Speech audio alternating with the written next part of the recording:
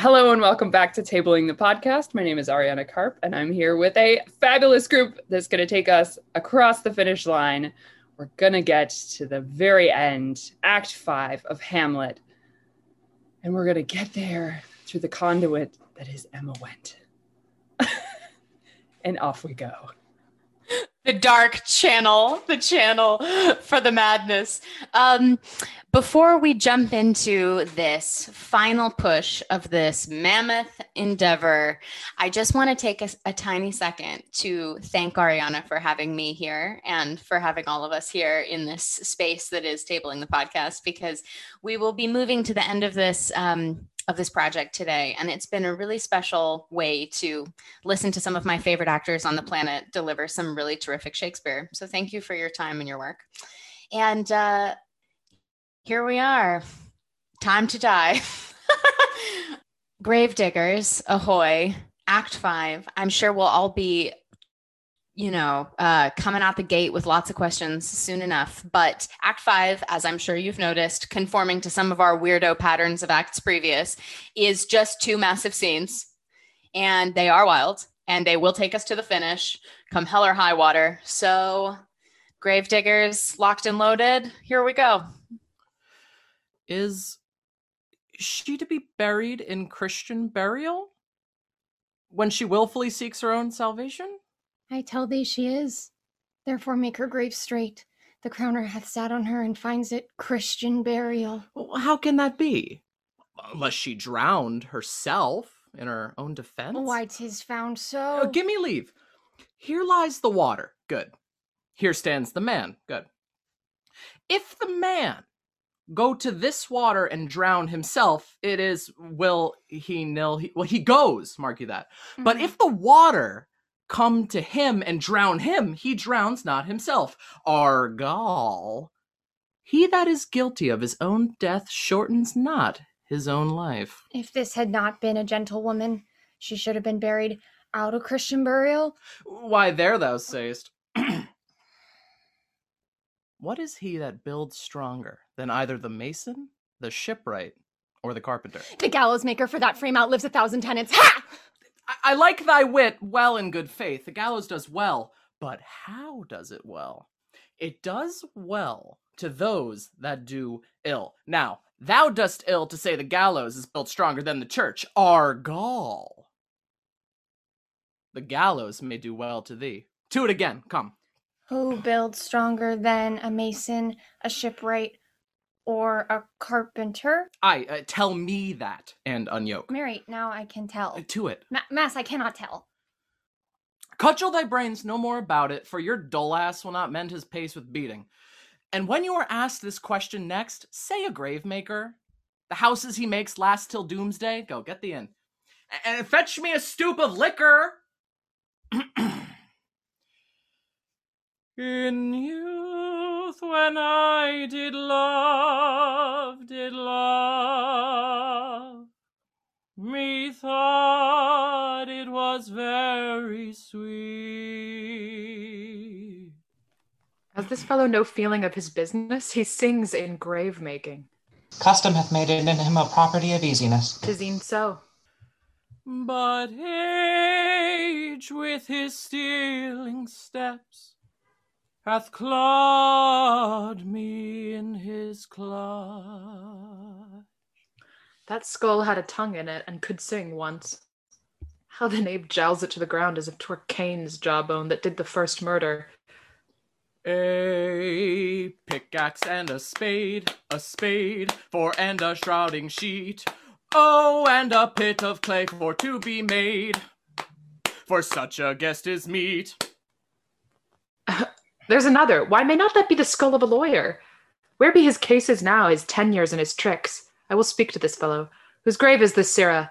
Mine, sir. Oh, a pit of clay for to be made. For such a guest is meet.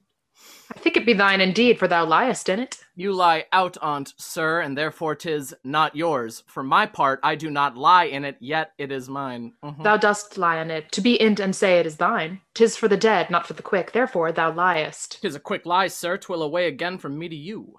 What man dost thou dig it for? For no man, sir. What woman, then? For none, neither. Who is to be buried in it? One that was a woman, sir. But rest her soul, she's dead. Okay, let's pause there for a second. But rest her soul, she's dead. Oh my God. Another great moment of the casting coming home to roost in a way that I truly, truly hoped for. Hi, Gravediggers. I want to talk about your weird riddles and Aaron coming from the school of shallow and silence today. I feel like in a way. Will, and I was like, Will, are we doing voices? And he was like, yeah, I'll probably do a voice. And so I committed to doing a voice, and then lo and behold, Will starts with no voice. But I wasn't going to let that stop me. I was going to continue. I only do like an MVP. That's truly the deepest betrayal. Yeah, it is. I can do a voice. No, it's fine. Okay.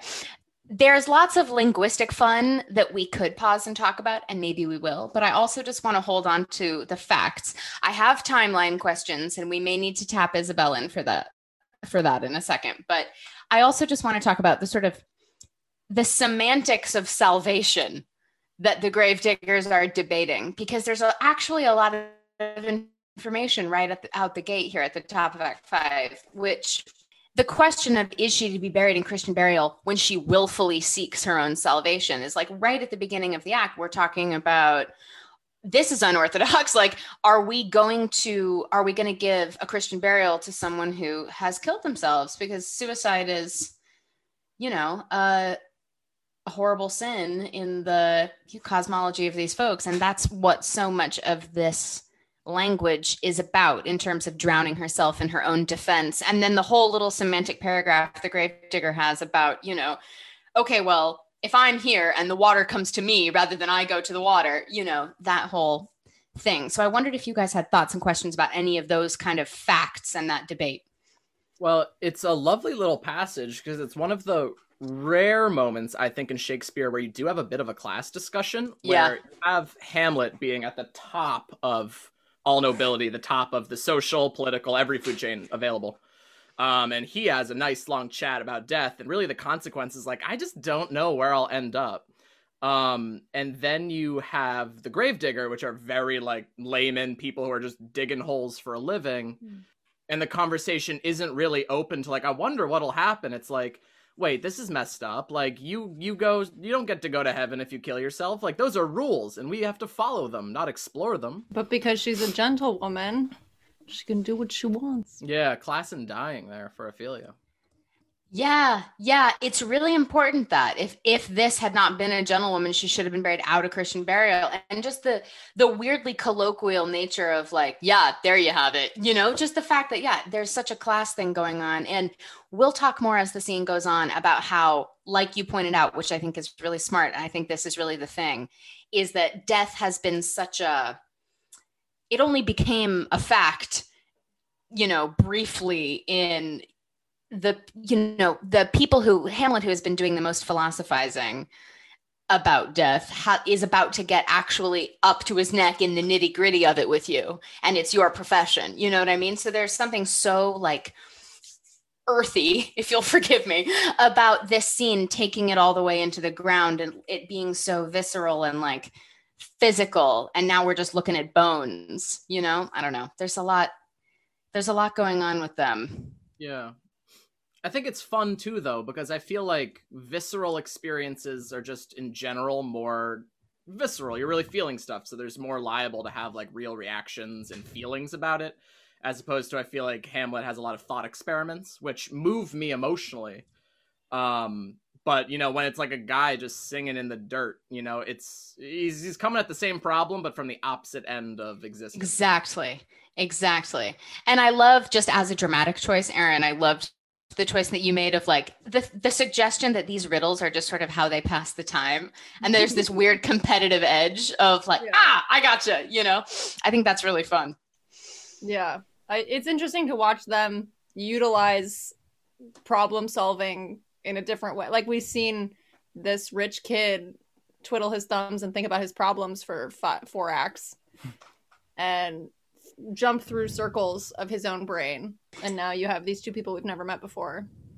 I mean, like, the most beautiful poetry Oh, it's ever written in the gorgeous. English language. Like, you know, Hamlet's very good, but it's Yeah, And no. also, No, he's good at it. Sure, yeah. Hamlet's a smart lad, worth listening to. the thing about us not having had very many, the class thing suddenly becoming really apparent is always super refreshing to me at this point in the play, because we talked last time when we were in Act 4 about how little nature there's been in the play, and also that scene that we just had in Act 4 where we go outside and then here comes Fortinbras and his army is like the first time we've been outside. And, you know, because this is the rare play that takes place entirely in a castle and there's basically nobody steps outside until Hamlet is on his way to England and then we hear about Ophelia's death. It's like, as soon as we're outside the castle and we're out on like the land, wherever we are here, we meet people who are not of our social strata, who are not in the family that we've been spending time with, and we're in the dirt. Especially when Hamlet just had his little bit about, like, look at Fortinbras, he's about to send 20,000 people to their deaths for his noble cause, or whatever, I'm paraphrasing, but that little bit. And then it's so interesting that Shakespeare pretty quickly then is like, also, here's a normal guy that could be sent to his death by the people we're talking about. Like, just making it a real, or just showing like an example of a guy that could get swept up in something like that is cool. And I really like the fact that in the riddles, you know, this thing of a mason, a shipwright, a carpenter, the placing of gravediggers among those trades. Something really powerful that this scene does is remind us that death is just another, like, these are laborers. Like, death is an incredibly quotidian fact of life. You know what I mean? It's like these guys might as well be building houses. Like, it sucks the romance out of it in a way that feels really intentional to me. Do you know what I mean? Of just like, nope, we're just like, this is just work, man. Yeah, it's interesting too with those 3 specific examples with like the ship, the mason, and whatever the third one was, carpenter, because those are also like skilled crafts. So there's a little bit of like, you know, the grave digger putting himself along the lines with that, or maybe juxtaposing him with that. Maybe that's where the humor comes from a little bit. I don't know. It's fun. It took like 6 years of training to become a gravedigger in Elizabethan England. So Did it really? So just as like being a carpenter is a trade, grave digging is actually a very similar trade. They just didn't have a guild in the medieval times, so they're a little bit lower on the ladder. Oh, that's really cool. That is cool. Very cool, yeah. Well, even more too than just the experience of these people's relationship to death. It's like it's a craft that they've worked at and had to establish themselves in the field of grave digging. Yeah. Cool. Yeah, I love that. And so a couple of quick questions for Isabel before we move forward. I've always wondered, because I think it's so funny, is Argal just a poor person's pronunciation of ergo? That's how I've always read it. Okay. Yeah. Because it's used in the same way. Like, Yeah, it's like bad Latin. Okay, Yeah. let's look it up. Masterful malaprop. Yeah, it's nice. Well, and it also just sort of suggests the accent. You know what I mean? In a kind of funny way. But that was the thing. And then also just timeline wise, because here come Hamlet and Horatio together, whose reunion we do not see. Hamlet no longer naked and alone, presumably clothed and not alone. And That's not what a choice. Actually. What a choice that not was. my interpretation. That's not my interpretation at all. Argal means therefore. It is defined as a clumsy piece of reasoning, and Shakespeare invented it. Fantastic. I'm going to meet you halfway, Will, and say that it works like ergo, which is the same as therefore. There you Very go. nice. It's a collab. There's also something I've always found really interesting with Shakespeare that he does is whenever shit's about to get really serious, he inserts comedic people that it's just like, hey, so far it's been fine. And like only that one guy died, also Ophelia. But here's some funny things. Look, it's not all serious. There's some funny things too. The positioning of this scene is maybe my favorite thing about the play. Not to tip the hand too hard, but we're going to get into it. But there's the choice after everything that we've been through, all of us, the choice Act 5 here is masterful tonally, I think. Yeah, for that reason. So, time check. Hamlet and Horatio coming in together. We can presume that this follows pretty swiftly on the heels of Act 4? Or are we not deep enough yet to time check? You think so? Yeah, absolutely. Because of the timing of Ophelia's funeral, right? They can't embalm, so you got to bury those bodies pretty fast, or they start to stink everything up. And I do just want to mention that exactly because I don't think I said this yesterday. In the first quarto and the bad quarto, there's that scene that doesn't exist in the other two versions, in which Horatio comes to Gertrude and says, "I got this letter from your son, and it says that he's going to meet me in the city later tonight, and he's totally fine, and that Claudius tried to kill him." And then Gertrude says, "Oh, I'm glad my son's okay." So, but it's interesting because in the first quarto, Gertrude is entirely aware by the final scene of what Claudius has done and that Claudius tried to murder her kid, whereas it's ambiguous in this version. And then for this scene, we know that Hamlet had sent Horatio a different letter in addition to like the pirate one, and had met him by the city walls. Okay. Very interesting. Okay. We'll be touching base with Gertrude Ambiguity Town in a little bit, since this version is Gertrude Ambiguity Town. All right. Let's roll on from One That Was a Woman, Sir, but rest her soul, she's dead. One that was a woman, sir, but rest her soul, she's dead. How absolute the knave is. We must speak by the card, or equivocation will undo us.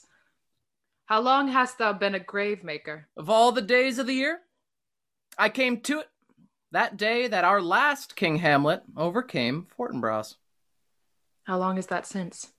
Can you not tell that? Every fool can tell that.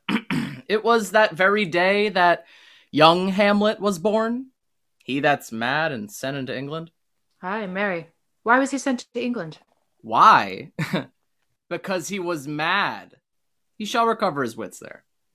How came he mad? Very strangely, they say. How strangely? Faith, even with losing his wits. Upon what ground? Why, here in Denmark. I have been sexton here, man and boy, 30 years. Here's a skull now. Hath lined you in the earth 23 years. Whose was it? A horse and mad fellow's it was. Whose do you think it was? Nay, I know not. This same skull, sir, was Sir Yorick's skull. The king's jester. This? Seen that. Let me see. Alas, poor Yorick. I knew him, Horatio, a fellow of infinite jest, of most excellent fancy. He hath bore me on his back 1,000 times, and now how abhorred in my imagination it is. My gorge rises at it. Here hung those lips that I have kissed I know not how oft. Where be your jibes now, your gambols, your songs, your flashes of merriment that were wont to set the table on a roar? Not one now to mock your own grinning. Quite chop-fallen? Now, get you to my lady's chamber and tell her, let her paint an inch thick. To this favor she must come. Make her laugh at that. To what base uses we may return, Horatio. But soft a while. Here comes the king. Okay, I'm going to pause there for a second before we get everybody in, just to deal with some of that stuff. Hi, Yorick. Also, hi, Hammy boy. Okay, so a couple of thoughts jump into my brain.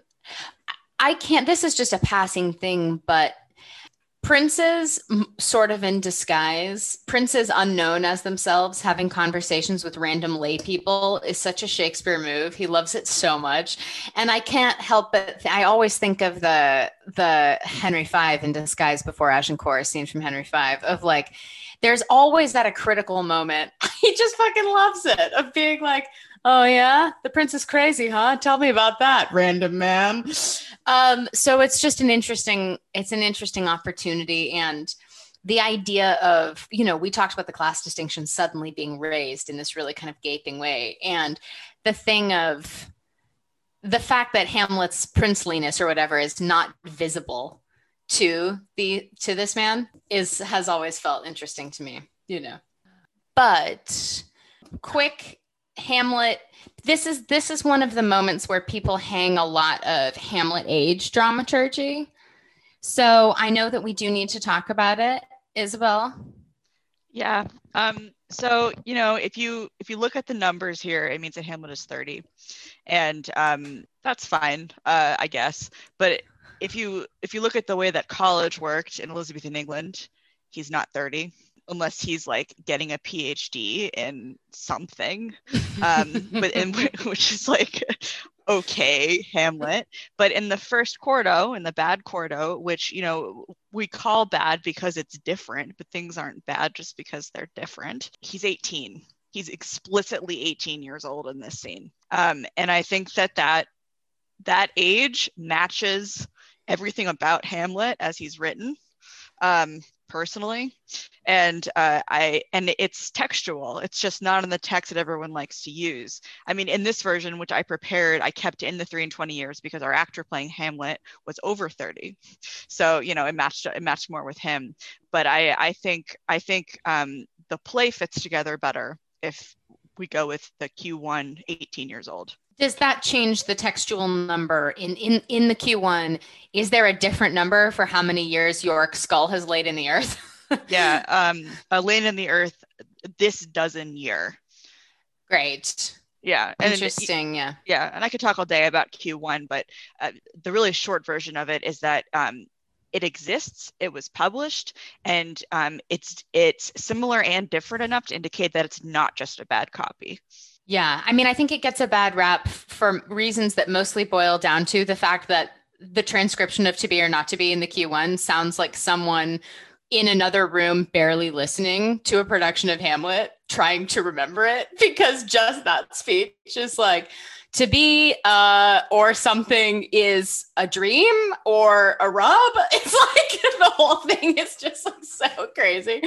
But I agree. I think the age thing is really interesting, and it's just, the scene for something that contains so much comedy also contains a weird amount of information. So the number that always sticks, because I know that the math comes out to 30 if you look at the numbers, but the number that always sticks in my mind is just it's lain in the ground 3 and 20 years. And then Hamlet is like, I knew him. So you're like, well, he's over 23 enough to remember this dead man significantly well from his childhood. So somewhere in the 20s, I feel like would play, but okay, cool. And the only other thing that I kind of want to raise from this so far is just that thing that we talked about in Act 3, I think, about how what Hamlet's madness allows him to do is to like step into the role of the fool in Elsinore. And we talked briefly about the fact that it's actually notable that there is no fool in the court of this play. The kick in the guts of that is that there is one. He's dead. We meet him in Act 5. The fact that there was a fool, he's in the play. This skull could have belonged to anyone. And instead, the choice that the author makes is this is belonged to the king's jester who died and was never replaced. This is the figure from Hamlet's childhood that he remembers, the face that he stares into. It's so significant that it's the fool from his childhood whose role he sort of grew to fill in a weird way. You know what I mean? So just to put that on the table, that always feels really like it colors the recollection to me. To what base uses we may return. Now, Julia, I know you're off cam for internet reasons. Just in terms of the language of this little bit so far, before we get the court in, any thoughts or needs from you? I don't have many needs or thoughts. Okay. I just sort of have like weird feelings about the Yorick speech, given sort of what Isabel said too. It doesn't, it's such a weird little bit. Mm-hmm. It doesn't quite feel genuine to me. Oh, I see. I have trouble taking it seriously for some reason. I don't know why. At that point, I think that she was making about the sense that it isn't genuinely invested. I feel like there's something to it, because in the full text, there's that really weird bit about Alexander the Great in a bunghole. I sort of love that stuff. I do, and I understand like it's a bit weird, but mostly the turn from Hamlet to go from joking about first threatening Claudius, as we said, with the whole like, you're going to pass through the guts of a beggar, Yes. Then into Alexander the Great could turn into dirt, be compressed into a cork, and stopper a barrel of crap. Yep. And then immediately to like pick up a skull and then have a visceral connection. It does feel like a really weird third thing to put on top of that. That's interesting because I totally feel that now that you're putting it that way, but I've always felt like it's not different at all. I've always felt like that's all the same thing. Of like what's happening now is that we're understanding the way that death actually happens in a physical sense in the body. And like Hamlet is sort of moving into a new understanding of like, I mean, the thing of a king going a progress through the guts of a beggar and that whole thing and the worms. I mentioned whenever we did that act that it reminded me of this scene because of the Alexander the Great language, which I had forgotten was cut in this version. But to me, the thing of that is the simplicity of like this physical body that I've been worrying so much about, like the facts of death on a metaphysical level that we've spent so much time thinking about, when you're confronted with the actual physical, that kind of falls away. You know what I mean? It's like, it's the sense of death as an equalizer leads right into the Yorick stuff of just like, yeah, this was a person and now it's a skull. And that like the fact that it fills, hello, Hammy boy, just the fact that it's such physical language, like we were talking about visceral responses, my gorge rises at it, you know, is such a physical thing. Well, and also the fact that Hamlet literally just escaped his own murder and sent his old friends off to be murdered. I think of this speech in those terms, and in a way, it holds both. Like it's almost a mockery of like, you know, where be your jibes now? Like it makes me think of Rosencrantz and Guildenstern a lot. Totally helpful. That mocking, but also like, holy shit, like I did that. I don't know. I also think building off something you said, Emma, made me think just about the visceral nature. And I also think it kind of leads to why comedy works for that experience as well. Yeah. Because I think, you know, if everyone is sitting there contemplating death in the audience, that's a very private and like it's a private experience in a public setting. But like laughter, I think, can be very vulnerable in these contexts because you actually have to go ha ha ha, and then everyone looks at you if no one else is doing it. But if everyone does it together, you get that sense of, oh hey, we're all like, hey, we are all listening, right? And I think those moments of laughter are something I love about Shakespeare, especially in a play like Hamlet, because they have a way of framing the personal private with really public, like we're all in a silly castle and we're all wasted having fun. And I think the way they intermingle those two experiences kind of frame each other. And I feel like a funny play with a really serious Hamlet can be really functional because everything clarifies and I'm struggling for the exact word I'm looking for, but it makes the lines in between everything more clear, draws more attention to everything. I think that's right. I think that's super useful. To me, the fact that the laughter, what you just said, the fact that the laughter, Hamlet talks about laughter as well. You know, I mean, where be your flashes of merriment that were wont to set the table on a roar. To me, that's one of the most effective lines in the bit of just like, this was a joker. Like, this is a guy who used to be full of laughter and now I'm holding his skull. Like, where did it go? The mystery of that, the like human mystery of that is just so, it's just, I mean, like the reason that it's the iconic image of the play, I feel like, is that there is such a distillation, like there is such a difference between thinking about death and holding it in your hand. Yeah. And like actually looking it in the eyes and being like, oh, this is what it means.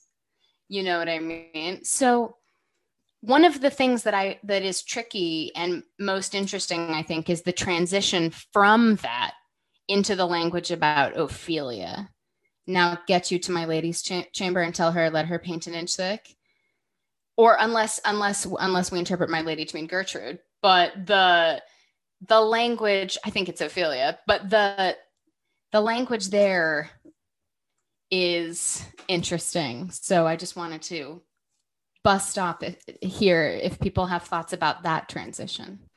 That's such a such an interesting transition. It takes us to such a kind of almost a nunnery scene Ophelia plays, and then we're about to receive this like incredibly intense news about her death. And so I just wanted to kind of flag it and see if you had any thoughts about why that language comes right there or how the transition works. I don't know. I mean, for me, it felt like, because I'm sorry, I missed the whole conversation about what we felt about the genuineness of this, but I guess it doesn't matter. But I think for me, it would read logically as Gertrude. If sort of what Hamlet's doing here is kind of like weirdly pretending to be his father, who I assume would have been the one. I don't know. It just feels like the person talking to the fool being like, you know, interesting. Not one now to mock your, like, it just feels like it would be Hamlet Senior. Because, you know, even if with like the sort of timeline that we've been given, he still would have been quite young. Yeah, that's interesting. I mean, I had always interpreted it as Hamlet himself in his present age and body speaking to Yorick as if he were still alive, or like to present Yorick saying, yeah, I mean, get thee to my lady's chamber. Yeah. I don't think he's like role playing for the whole speech. I just sort of meant like, you know, he says like, oh, he carried me around on his back. Like I kissed him a lot. And then he sort of says, you know, you were wont to like jump on the table and like no one is here to mock the way that you used to smile and to mock your own grinning. And I don't know. I just assumed it was Gertrude, but I also think it's interesting if it's Ophelia.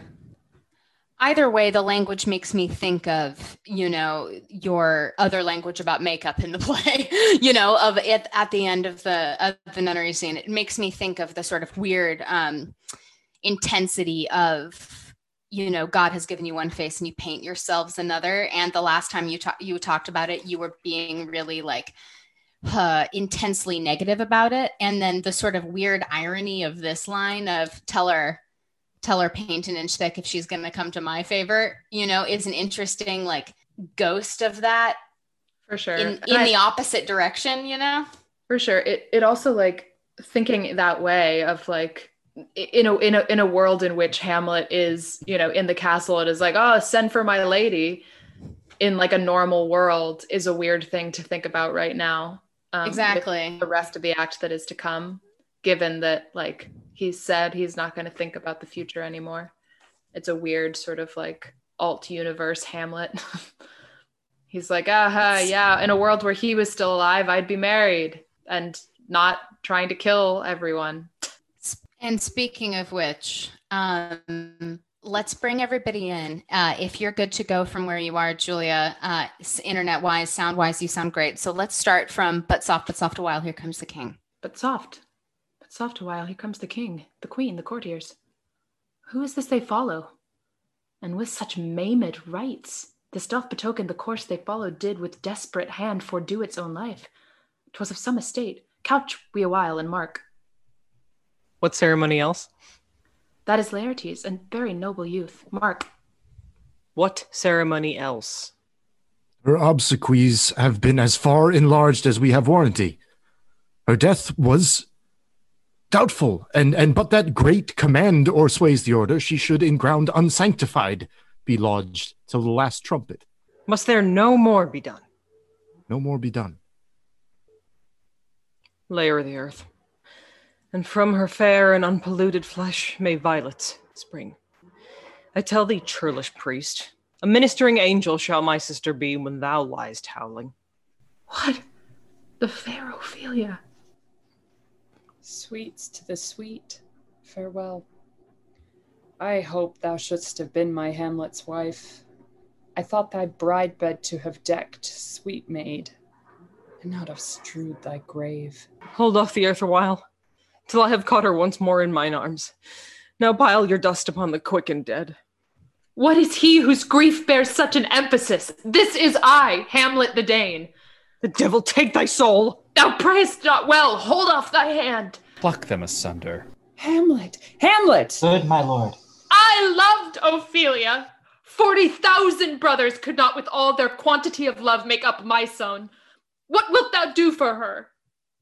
Oh, he's mad, Laertes. For the love of God, forbear him. Swoon, show me what thou do. Would weep, would fight, would fast, would tear thyself, be buried quick with her, and so will I. This is mere madness.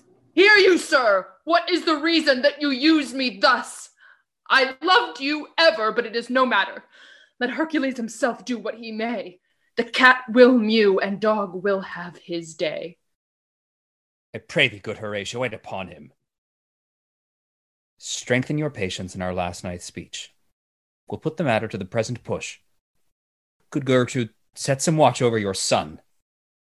This grave shall have a living monument. An hour of quiet thereby shall we see, till then in patience our proceeding be. Okay. The saddest family in every juncture. So, okay. I'm always really great. I always find myself really grateful for how explicit this priest is about his concerns. I feel like it really kind of helps us. The whole scene is really explicit about Ophelia. I mean, the gravediggers start with like, interesting, if she wasn't a lady, we definitely wouldn't be digging this grave here, you know? And like the fact that the priest comes in with her death was doubtful and has the balls to say that to Laertes.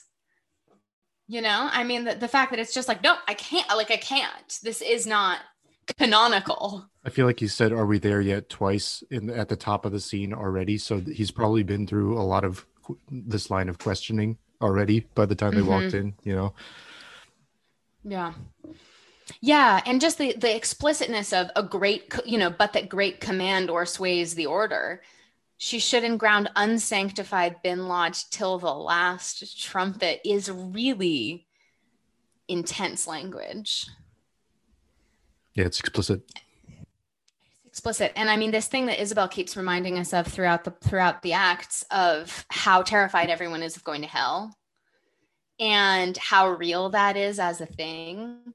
And to add that already to the burden that Laertes is carrying of like, must there no more be done? Of just the fact that like, so what's happening is she is being buried in sanctified ground, much against the wishes of this grumpy priest. And Laertes' question, must there no more be done, refers to how much more, what does Laertes want aside from this? What more? I guess, I don't know exactly. I think I would have expected, like, I mean, not like what my father should have gotten, but it's just like, I don't know, not like the trooping of the color here, but like, I don't know, can we sing a song? Like, can we do a rosary? Can we do something? Like, something. And, yeah. Mm-hmm. So, truly, it feels like I'm grasping at straws. The unfairness of it feels really palpable, though, doesn't it? And the things that I really wanted to, I mean, again, Laertes was coming in hot in Act 4. I mean, that language was so intense. And what just really hit me was, you know, a couple of things. From her fair and unpolluted flesh may violets spring. A couple of things about that. The insistence on her flesh being unpolluted. Yeah. So, like, it's funny, like, to take as read. No, yeah. I guess I would have to then in this, not know that she was, like, pregnant or whatever. But, like, I don't know. Or just, like, or know and decide to not know. You know what I mean? Like or know and insist that it doesn't matter to the priest, perhaps, you know, like again, this is a very 2021 answer and an answer that I feel like I would give, but like, again, it feels like Laertes wouldn't have fucking cared. He's the least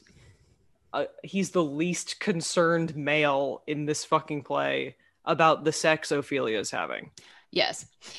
Yeah, and I think that's why I think the insistence on her being remembered as fair and unpolluted. And also, like, I mean, you know, may violets spring. The fact that the last time you saw violets, I mean, violets have a very specific kind of resonance in this play, the only flowers we've ever seen, coming from Ophelia, that this language is so intense with all of the heaven and hell that's in our heads in this play. A ministering angel shall my sister be when thou liest howling. It's so metal.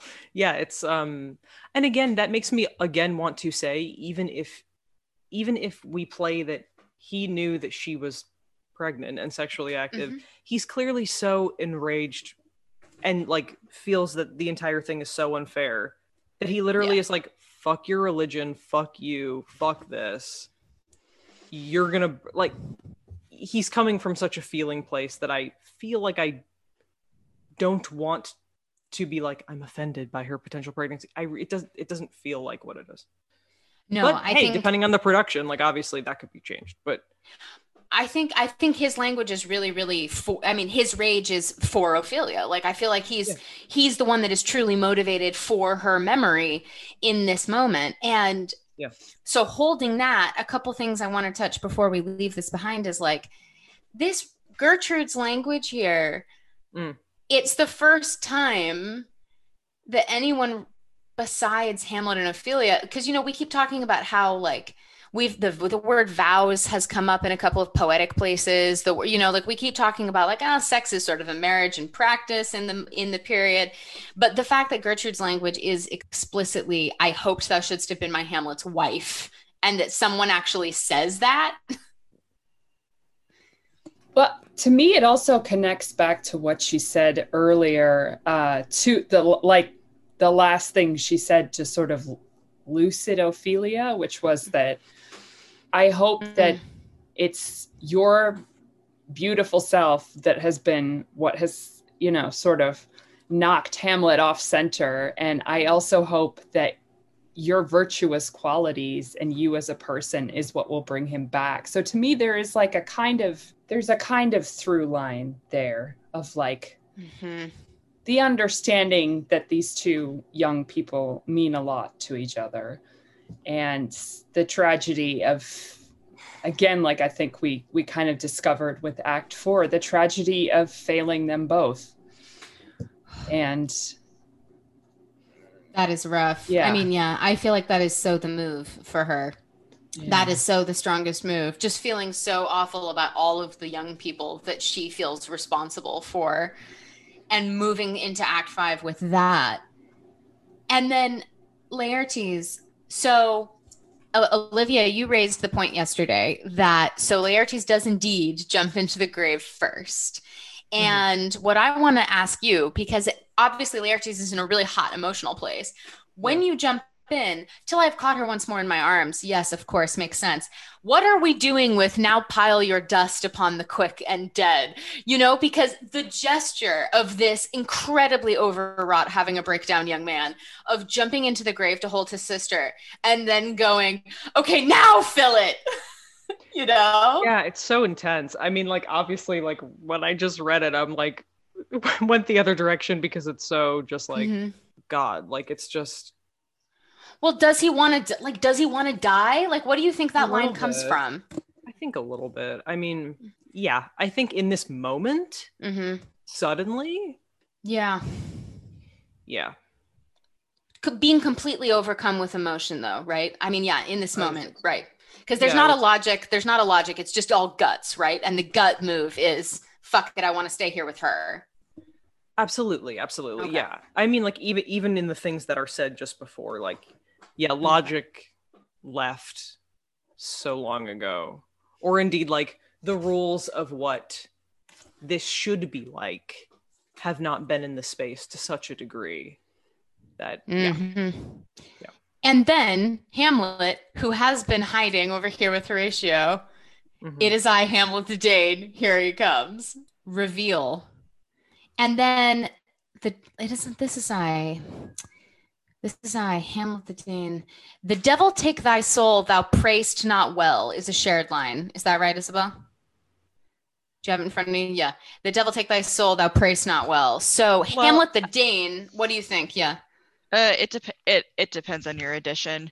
Okay. The Arden has Hamlet the Dane is shared with the devil take thy soul, and then Okay. the praise not well is short. Okay. And the Oxford has them all as short lines.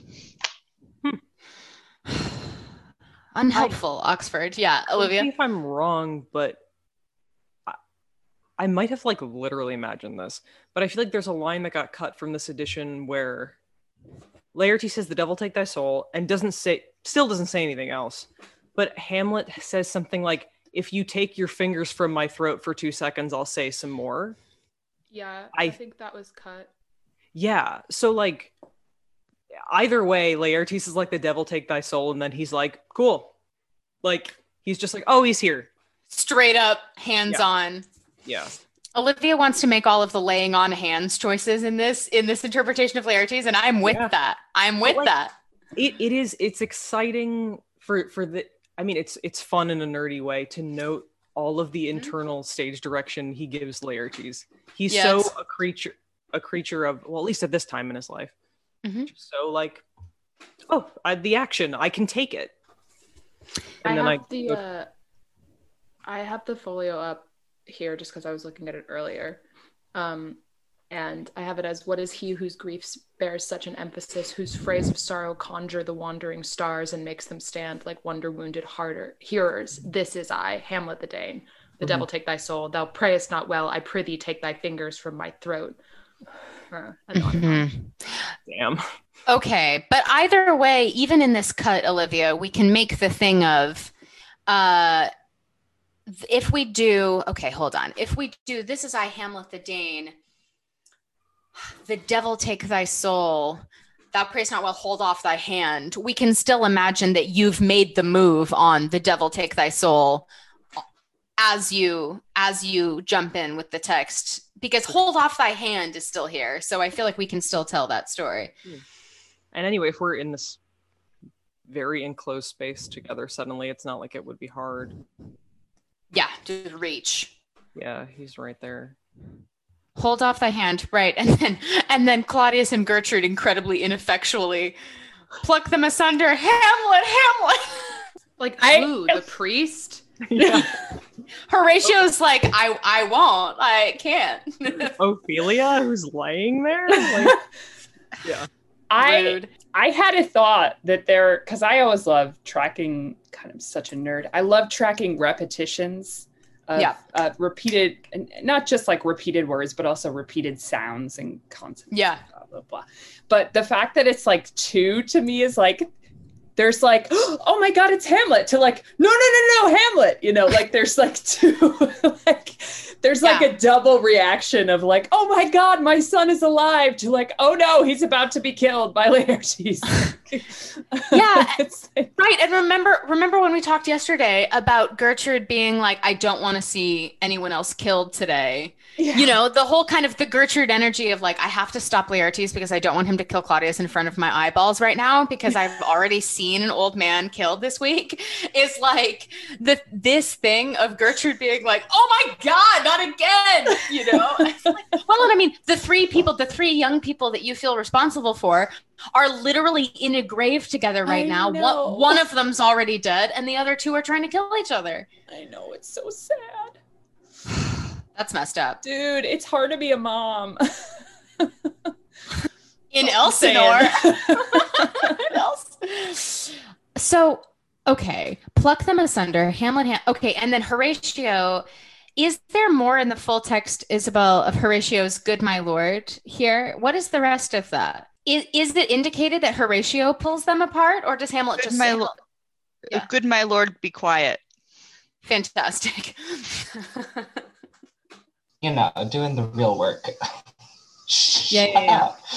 So there's no indication that Horatio pulls them apart, which means that "Pluck them asunder, Hamlet, good my lord, I loved Ophelia." I mean, I think that "Good my lord" probably does feel like a reach line, like a physical touch line.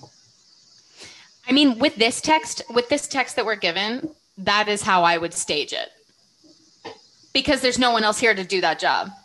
Yeah, and also, like, if Horatio is standing off to the side saying "Good my lord," it's completely useless.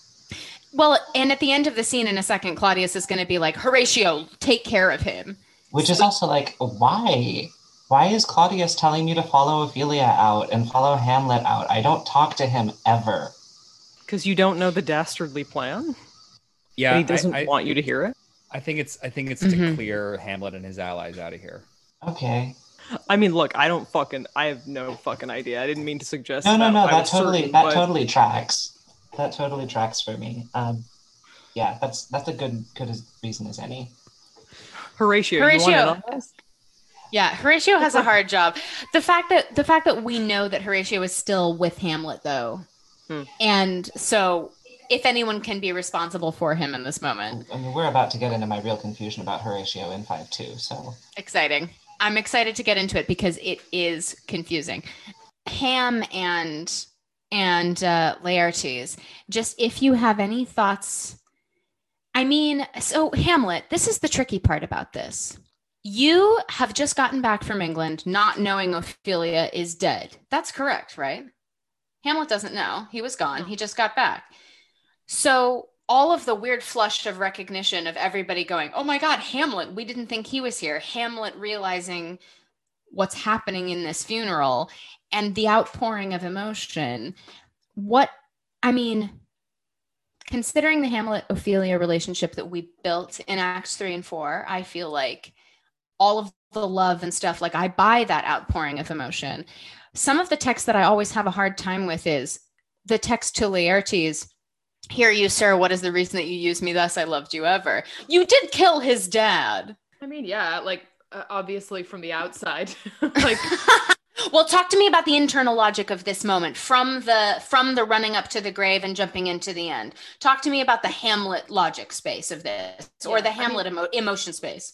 I mean, I think, and again, like I said before, I'm not trying to say like this guy is right. Like I'm not trying to defend anyone's actions here. He killed Polonius. He was a dick about it. We all know that. I think like from this perspective, for me, I truly don't think that he thinks about the death of Polonius as being, first of all, like he probably just like doesn't realize that Polonius is their father in a weird way. He's sort of like, oh, that's my uncle's crony, as opposed to like that is parentage has such a weird identity for Hamlet. And so I think it's hard to imagine that somebody, given what he's going through, it's hard for him to like connect, oh, I lost my father and that's why like my whole life is fucked up. Oh, your father, like the person that I killed was your father. Like it's hard to sort of like bridge that gap, I think, in the state that he's in. But also, especially when he's like so like focused on the fact that like the woman that he loved is lying dead. And I think, you know, the whole scene up to this point is like this whole parade, and he sort of says like, it's got to be a courtier, like who is it? I must know them. And he's like kind of in denial. And then when Laertes says sister, he's like, oh no. And then I think to me the like I always loved you thing to me comes back to his love letters to Ophelia, which said like, never doubt that I love you. And you know, in their minds they were married, you know, and so like to his mind this is his brother-in-law. And you never had, there is no, on a person-to-person level, there is no bad blood between Hamlet and Laertes. No. Like, I think I track that in his mind, it's like, well, this guy and I don't have any beef. Yeah. Yeah.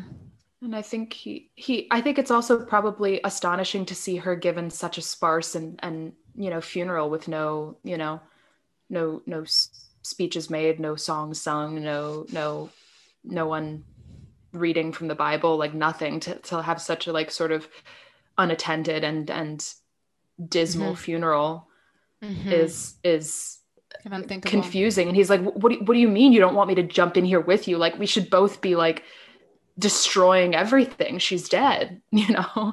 And so I think the idea that it might be his fault like is unthinkable, I think, at this moment. Yeah, it's all so raw. I totally am with that. I think that's the thing. That's the thing, is that obviously it's a play so much about grief. We've already been sitting in one kind of grief stew for so much of the play. But the fact that this is in a whole other key because it's Ophelia, because it's a surprise to you, the sort of white hot immediacy. I mean, we meet you a month or so, a month or two after your father's death. And the fact that Ophelia's death, we see you see it for the first time. I feel like that's a thing where, again, Shakespeare is like, oh, you thought this was a play about grief? This is what happens when you turn it all the way up to 11 and it's just absolutely white hot. Yeah. And I think also like the idea that she committed suicide, however much that sort of registers, is like pretty horrifying, not only because of like what it implies about like his own culpability in the situation, but also like, as we've said, they were, and like people sort of, they definitely thought of themselves as being equals, like intellectual equals. So the idea that she, someone who he knew so well and loved so well, could go mad, like considering everything that he's been doing, is completely out of the realm of possibility. Yeah. I mean, Olivia. Yeah. May I a question for Hamlet and the director? If that all makes sense. It's really hard to not feel like this language isn't explicitly challenging to Laertes. The fact that he's like, so show me without do that stuff. Yes, but also 40,000 brothers could not make up the amount of love that I had. Yeah. So I wonder, I don't know. I don't know why Laertes, everyone in the Hamlet family's like challenging Laertes' feelings when he is out here actually like enacting how he actually feels. But like, I don't know. I'm curious for Hamlet and the director, like if Laertes literally like straight up like lays hands on him, which I think is suggested, does Hamlet feel like, would you feel like you wanted to fight back, or would you feel like you'd be like, no, we're in this together, or like how would it feel? What would your impulse be? I mean, like if you want to break for me, like the breakdown is kind of like he jumps into the grave and he's like, don't bury her until I've held her one more time. Okay, now pile it on. She's dead. There, to me, it's this, that line feels like it would really be, as striking enough as to cause him to come in and be like, oh, you want to talk about grief? And then they're like sort of weirdly fighting. And to me, it's like the pumping of the blood, all of this, like somehow I am to blame, you were putting me to blame, but also like, your grief is making you lash out, and it's like, well, what can you say of grief? And of course, like to me, that's kind of like the weird thought pattern. And then the sort of like, okay, you're laying hands on me. Like, what do you want to do? Do you want to fight me because you're so like wrought? Like, that's fine. I'll fight you. I'm also like distraught and my heart is torn apart. And like, if that's the way that we are as men going to manifest our grief, then so be it. I think that's kind of like where that goes. Totally. Yeah, I agree. I think that's right. I think it is from both of them. One of the tragedies of Hamlet and Laertes, in the symmetry that we keep talking about, of the fact that they're these two sons with these totally broken hearts, just trying to manifest their grief or their revenge in whatever way. Like, I think it does become a weird competition, but only because their hearts are both authentically breaking. You know what I mean? And so it is the thing of like, yeah, it is a fight. But the fact that I do think Horatio laying on hands is suggested, and the fact that Hamlet's response is like, okay, well, you want to fucking go? I loved her, like I think that's totally it. Is that it's Hamlet's defense is that, or Hamlet's next move in the fight is that, I suppose. That makes sense. Yeah. And the fact that they're both they're hysterical. I mean, they're ratcheting up. They're both topping each other emotionally. You know what I mean? The whole thing is just like an absolute, it's like a primal spectacle. It's absolutely crazy for the people watching. And that's super helpful to kind of think about and talk through. It's always interesting when you're in a Shakespeare play and your character suddenly doesn't say anything else for like the rest of the scene. So like that is like what I'm attempting to track, sort of like, because you're both right. Like, we take as read that they both feel this lost love for this person. That is believed on both of their parts. So like for this one individual who is so sorely grieving, like yeah, it's hard to contend with figuring out why he doesn't say anything else. I don't know. I mean, and of course, like as the person playing Laertes, it just feels so incredibly ghoulish and just like again challenging. So so it's helpful to think about and kind of like hear the other parts of the scene as I would continue to work on it in the imaginary production or whatever. In the imaginary production. No, go ahead, Julia.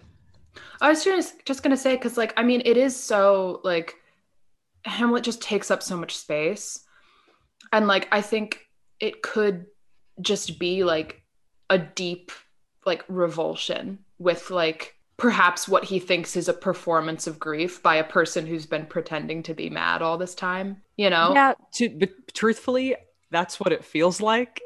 But because it's Hamlet the play, it's and I mean, but like, hey, this is sort of, we discussed this yesterday. It's like I myself have baked into me, a person who's working on the play Hamlet, my own sort of like self-judge that's like, well, I don't want to come for Hamlet too hard. Like, and it sort of pops up. I mean, it does feel exactly like that. Yeah. And I mean, like, it's interesting. And like, I'm not like, we're having a conversation here, so you tell me if I'm overstepping my line or whatever. But I mean, it also feels like he knows that he has a plan to kill this man anyway. Like, come in earlier, and I'm like, oh, like, sure, you fucking roll around in the dirt and like throw yourself on my dead sister. I'm gonna kill you tomorrow. I'm gonna kill you. Yeah. Yeah.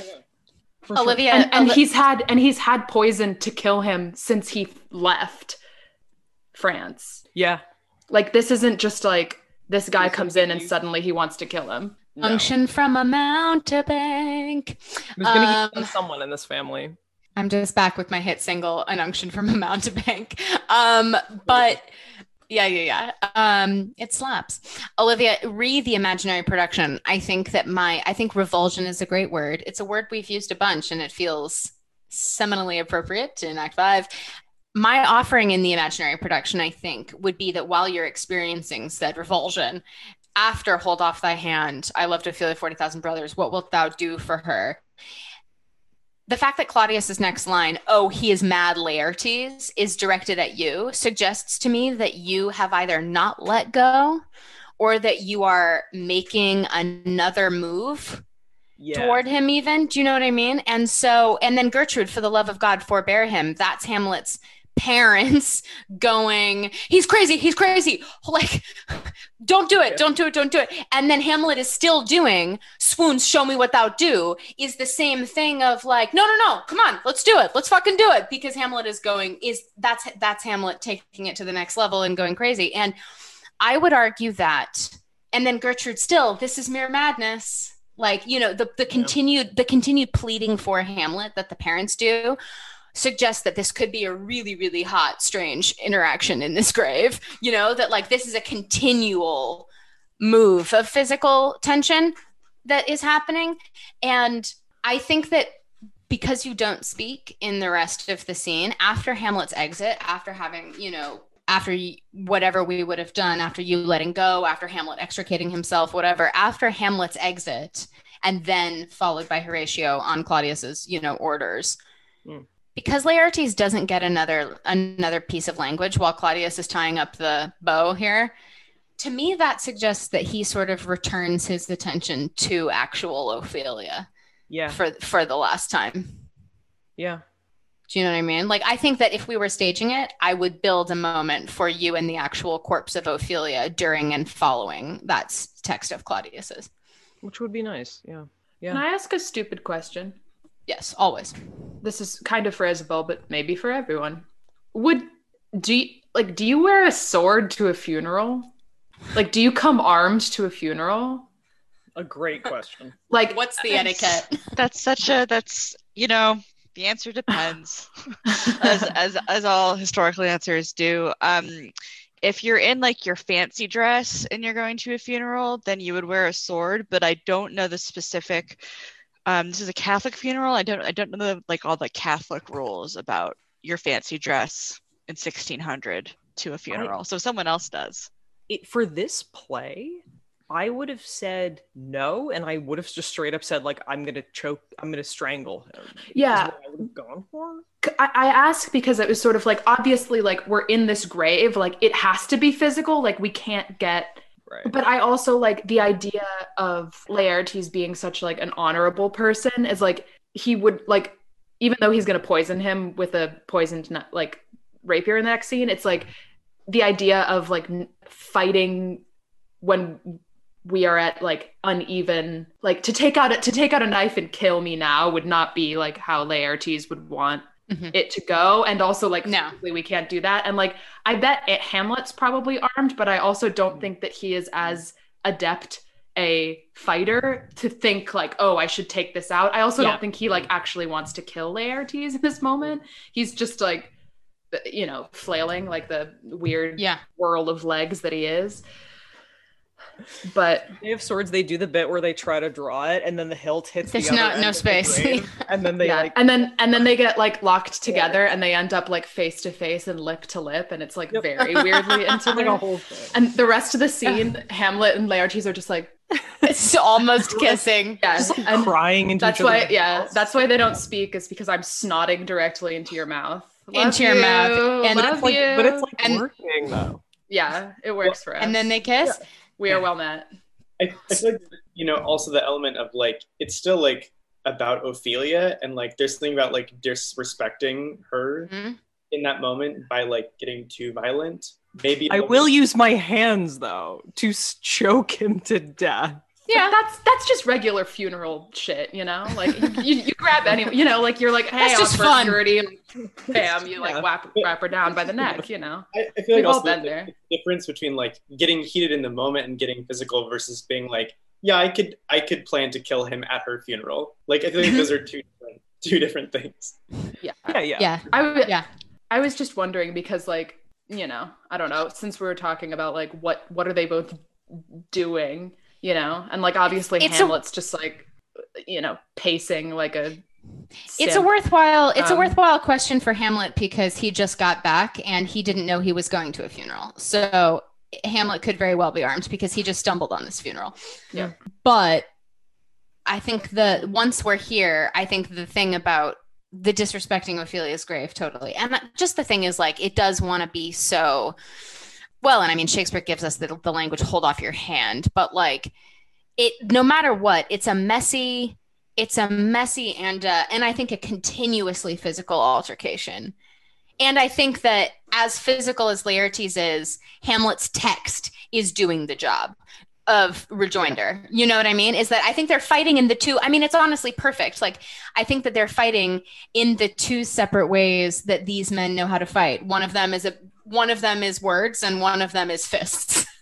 Yep. That's like they're doing what they know how to do. And so with that being said, #naked and alone. With that being said, let's roll on into 5-2, the thrilling conclusion. Let's do this thing. You do remember all the circumstance. Remember it, my lord. Sir, in my heart there was a kind of fighting that would not let me sleep. Rashly, and praised be rashness for it, let us know our indiscretion sometimes serves us well when our deep plots do pall. And that should learn us there's a divinity that shapes our ends, rough-hewn them how we will. That is most certain. Up from my cabin, my sea gown scarfed about me in the dark, groped I to find out them, where I found Horatio. A royal knavery, an exact command. My head should be struck off. It's possible.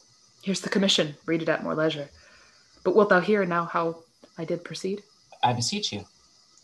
I sat me down, devised a new commission, wrote it fair, an earnest conjuration from the king, as England was his faithful tributary, that on the view and knowing of these contents, he should those bearers put to sudden death, not striving time allowed.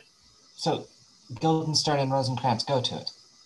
Why, man, they did make love to this employment. They are not near my conscience. Why, what a king is this? Does it not?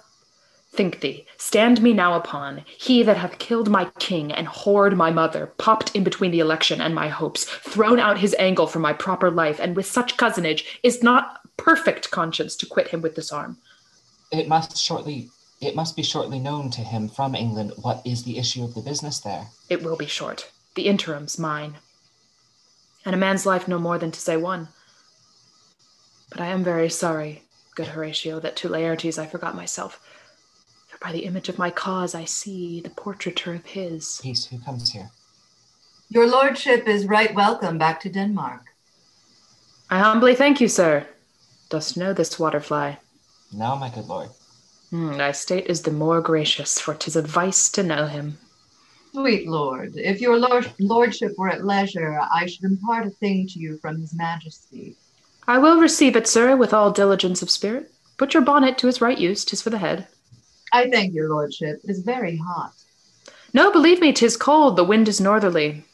It is indifferent cold, my lord, indeed. But yet methinks it is very sultry and hot for my complexion. Exceedingly, my lord. It is very sultry, as 'twere. I cannot tell how. My lord, his majesty bade me signify to you that he has laid a great wager on your head. Sir, this is the matter. I beseech you, remember. Nay, good my lord, for my ease and good faith. Sir, here is newly come to court Laertes. Believe me, an absolute gentleman, full of most excellent differences. What imports the nomination of this gentleman? Of Laertes. Of him, sir. You are not ignorant of what excellence Laertes is. I dare not confess that, lest I should compare with him in excellence, but to know a man well were to know himself. I mean, sir, for his weapon. What's his weapon? Rapier and dagger. That's two of his weapons, but well. The king, sir, hath laid, sir, that in a dozen passes between yourself and him, he shall not exceed you 3 hits. He hath laid on 12 for 9, and it would come to immediate trial if your lordship would vouchsafe the answer. Sir, I will walk here in the hall. If it pleases his majesty, it is the breathing time of day with me. Let the foils be brought, the gentleman willing, and the king hold his purpose. I will win for him, and I can. If not, I will gain nothing but my shame and the odd hits. Shall I deliver you in so? To this effect, sir, after what flourish your nature will. I commend my duty to your lordship. You will lose, my lord. I do not think so. Since he went into France, I have been in continual practice. I shall win at the odds.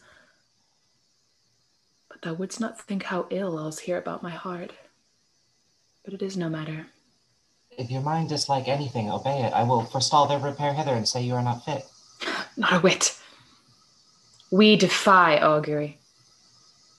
There's a special providence in the fall of a sparrow. If it be now, 'tis not to come. If it be not to come, it will be now. If it be not now, yet it will come. The readiness is all. Since no man of aught he leaves knows what is to leave betimes. Let be. Okay, tiny pause, just there before we get the crew in here. Oh, an absolute gentleman. Speaking of the comedy rocking up hard in Act 5, it's just like Shakespeare, these choices, these people that we don't meet until the show is almost over. Also, like, I mean, I will just say that I'm not it's a gambly piece of casting, even for something like this, to have Ophelia come back to life in this particular way. And there is something very spooky about Zoe, about it being your voice saying, "You're welcome back to Denmark." I was not gonna lie, it's not great going from like leaping into her grave and like fighting her brother at her funeral to being like, "Fuck you, you dickbag." It's actually pretty damn hot out. Not the best. I love it. I love it. So, I just play every character from here on out. That's right. That's just how it's. Everyone is you. It's like those memes where like the whatever the character is turns around and then it's Nigel Thornberry's face. but like you are in love with Nigel Thornberry, which I am. I mean, yeah, that's how this production is Thornberry based. There's something really intense to me at the top of this scene about Hamlet having the literal paper that Claudius sent for the order of his death, and for him pulling that out and being like, "Oh yeah, you want to see it? It's literally right here." And so, you know, I mean, like we've spent the whole play. It just feels like such a gnarly kick in the teeth of like, yeah, we've really arrived at the end game here. Of like, for so much of the play, we were searching for proof that he even did the first murder. And now in your hand, you have the piece of paper that's like, fucking kill Hamlet. And it's sort of by the by, you know? It's like, yeah, this is here if you want to check that out. You know, it's like, because this is the scene that takes us to, there's this, you know, if it be not to come, there's a whole, the mood of this. Yeah, talk to me, Julia. Well, because I think I want to like, because this to me is why I love How All Occasions so much, is because he doesn't do it anymore. Like it feels like he's been meditating this whole time. Like he just comes in and he's like, I'm ready now.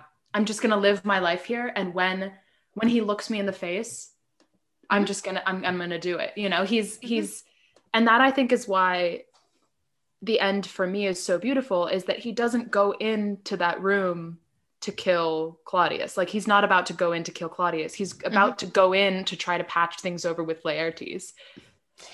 And like, it just so happens that like, that is the time when Claudius decides to show himself to, you know, truly. There's no more thinking about like, you know, the readiness is all. I'm ready to kill him whenever the moment presents itself, whenever he's praying again on it by himself, you know, whenever the moment is here. There's just something so powerful about a play so relentlessly in pursuit of the best outcome, this like outcome that you are so passionately desiring for the whole play. And then for us to arrive at the critical moment in Act 5 and for instead the choice to be, actually, I release the outcome. Yeah. I mean, like that to me is it. Like we defy augury. Like we defy like, it's such a weird thing to say from somebody who saw his father's ghost, like, however many days ago, you know? I mean, this is my favorite part of the play. And I've said before, my favorite line is cut in this one, but like, I understand why. And I'm not begging to bring it back or anything, but it's when he's like, "'Tis but foolery. It is such a kind of gain giving as would perhaps trouble a woman." Because he's like, "Oh, thou wouldst not think how ill I'll hear about my heart." And Horatio's like, "You okay, bro?" And he's like, "Oh no, it's just but foolery. But it is such a kind of foolery as would perhaps trouble a woman." Like, given sort of like how we saw Ophelia die, you know, and like how we saw her madness end, and you know. I want to return to your thing of it feels like he's been meditating, because that is so it.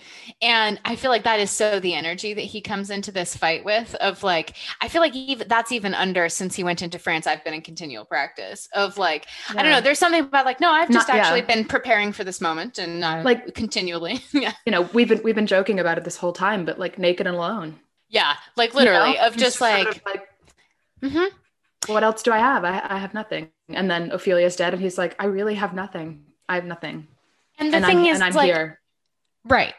And the dramatic movement of the play, like the growth of the play, is from someone who said to be or not to be 2 acts ago to someone who says, to someone who is wise enough and mature enough to be able to say, since no man of aught he leaves knows what is to leave betimes, let be. Like that is wisdom. That's maturity. Because the thing is, that's a different relationship to death that we've gained in the intervening acts.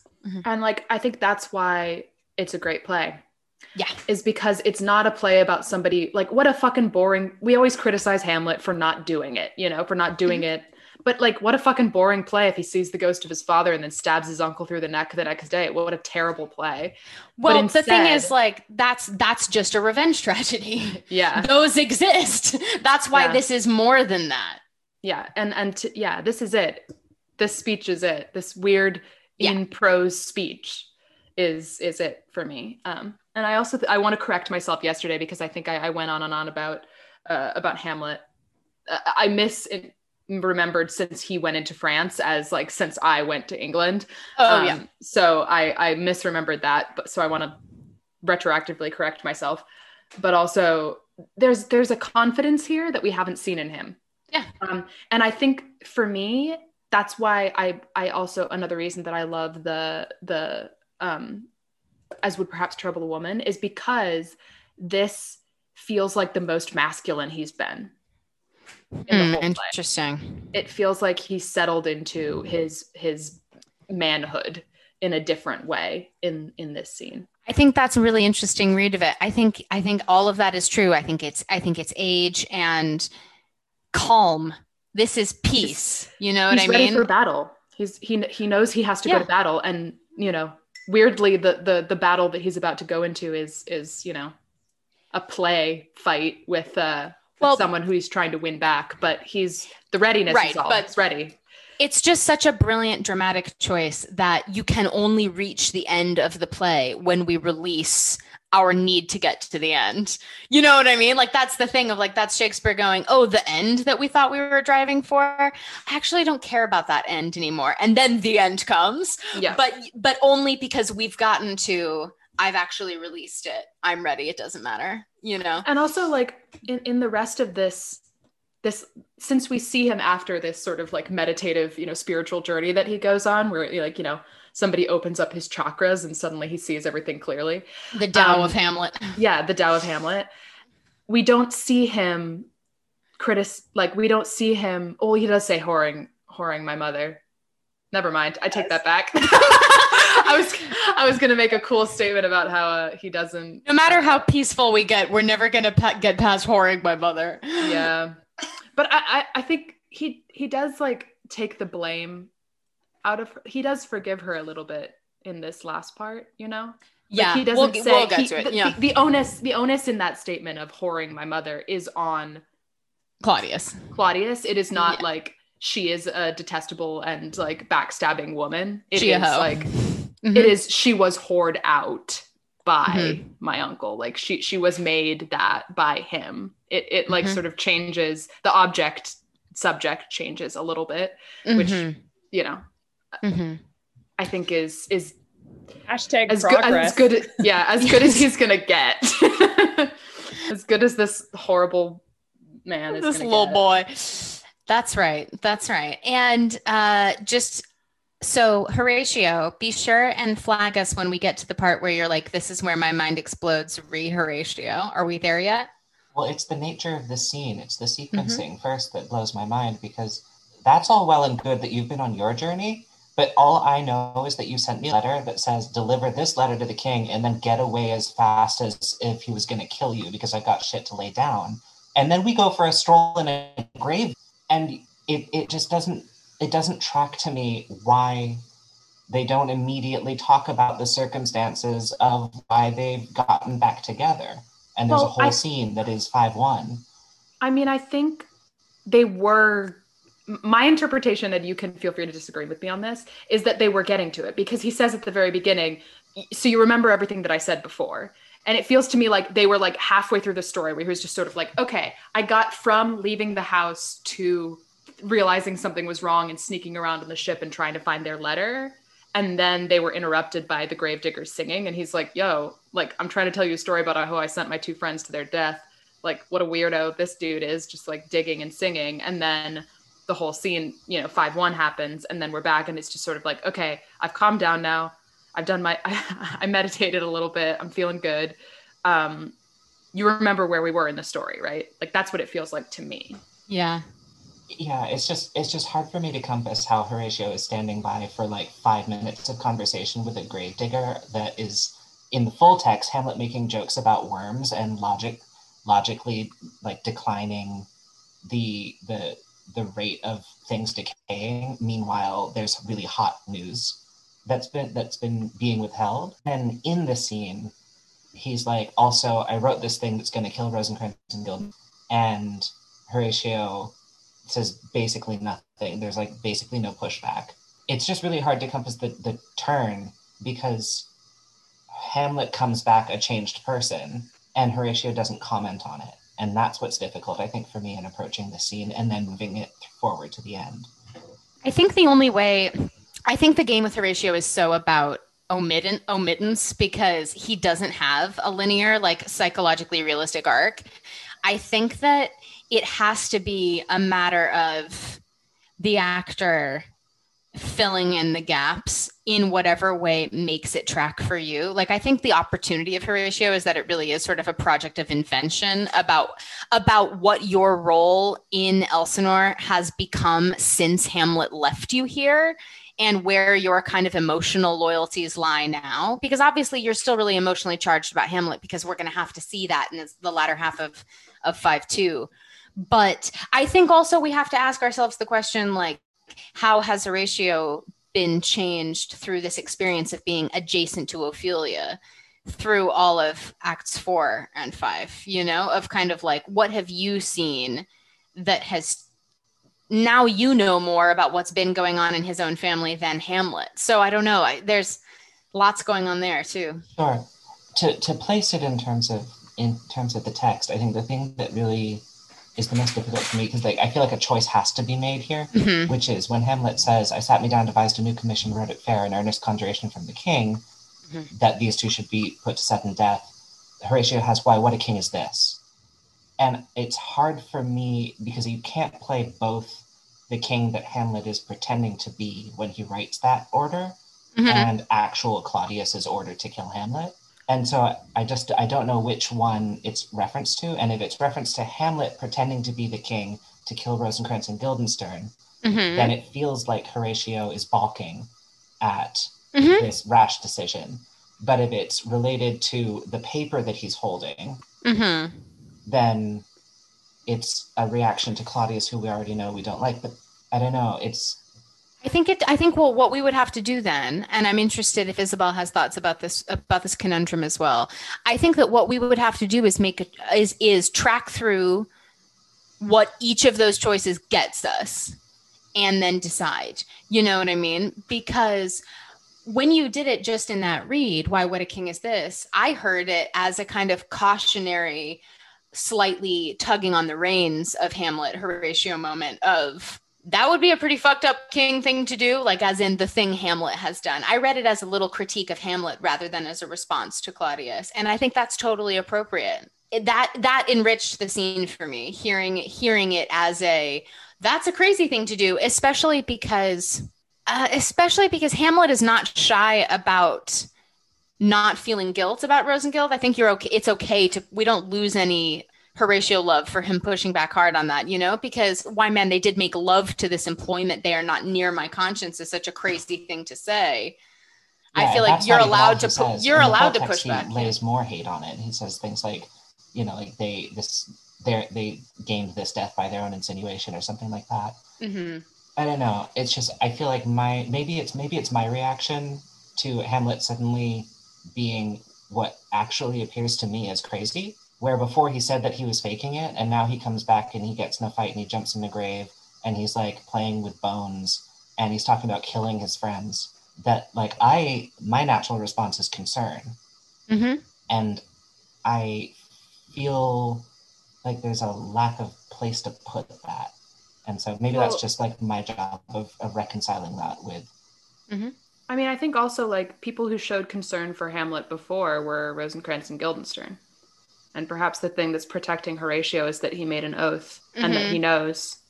But, you know, but also like he's been at Elsinore this whole time, like, you know, going outside when Claudius said, "Go outside and watch Ophelia," and like doing that kind of stuff. Perhaps there's like a self-protectiveness there. I don't know.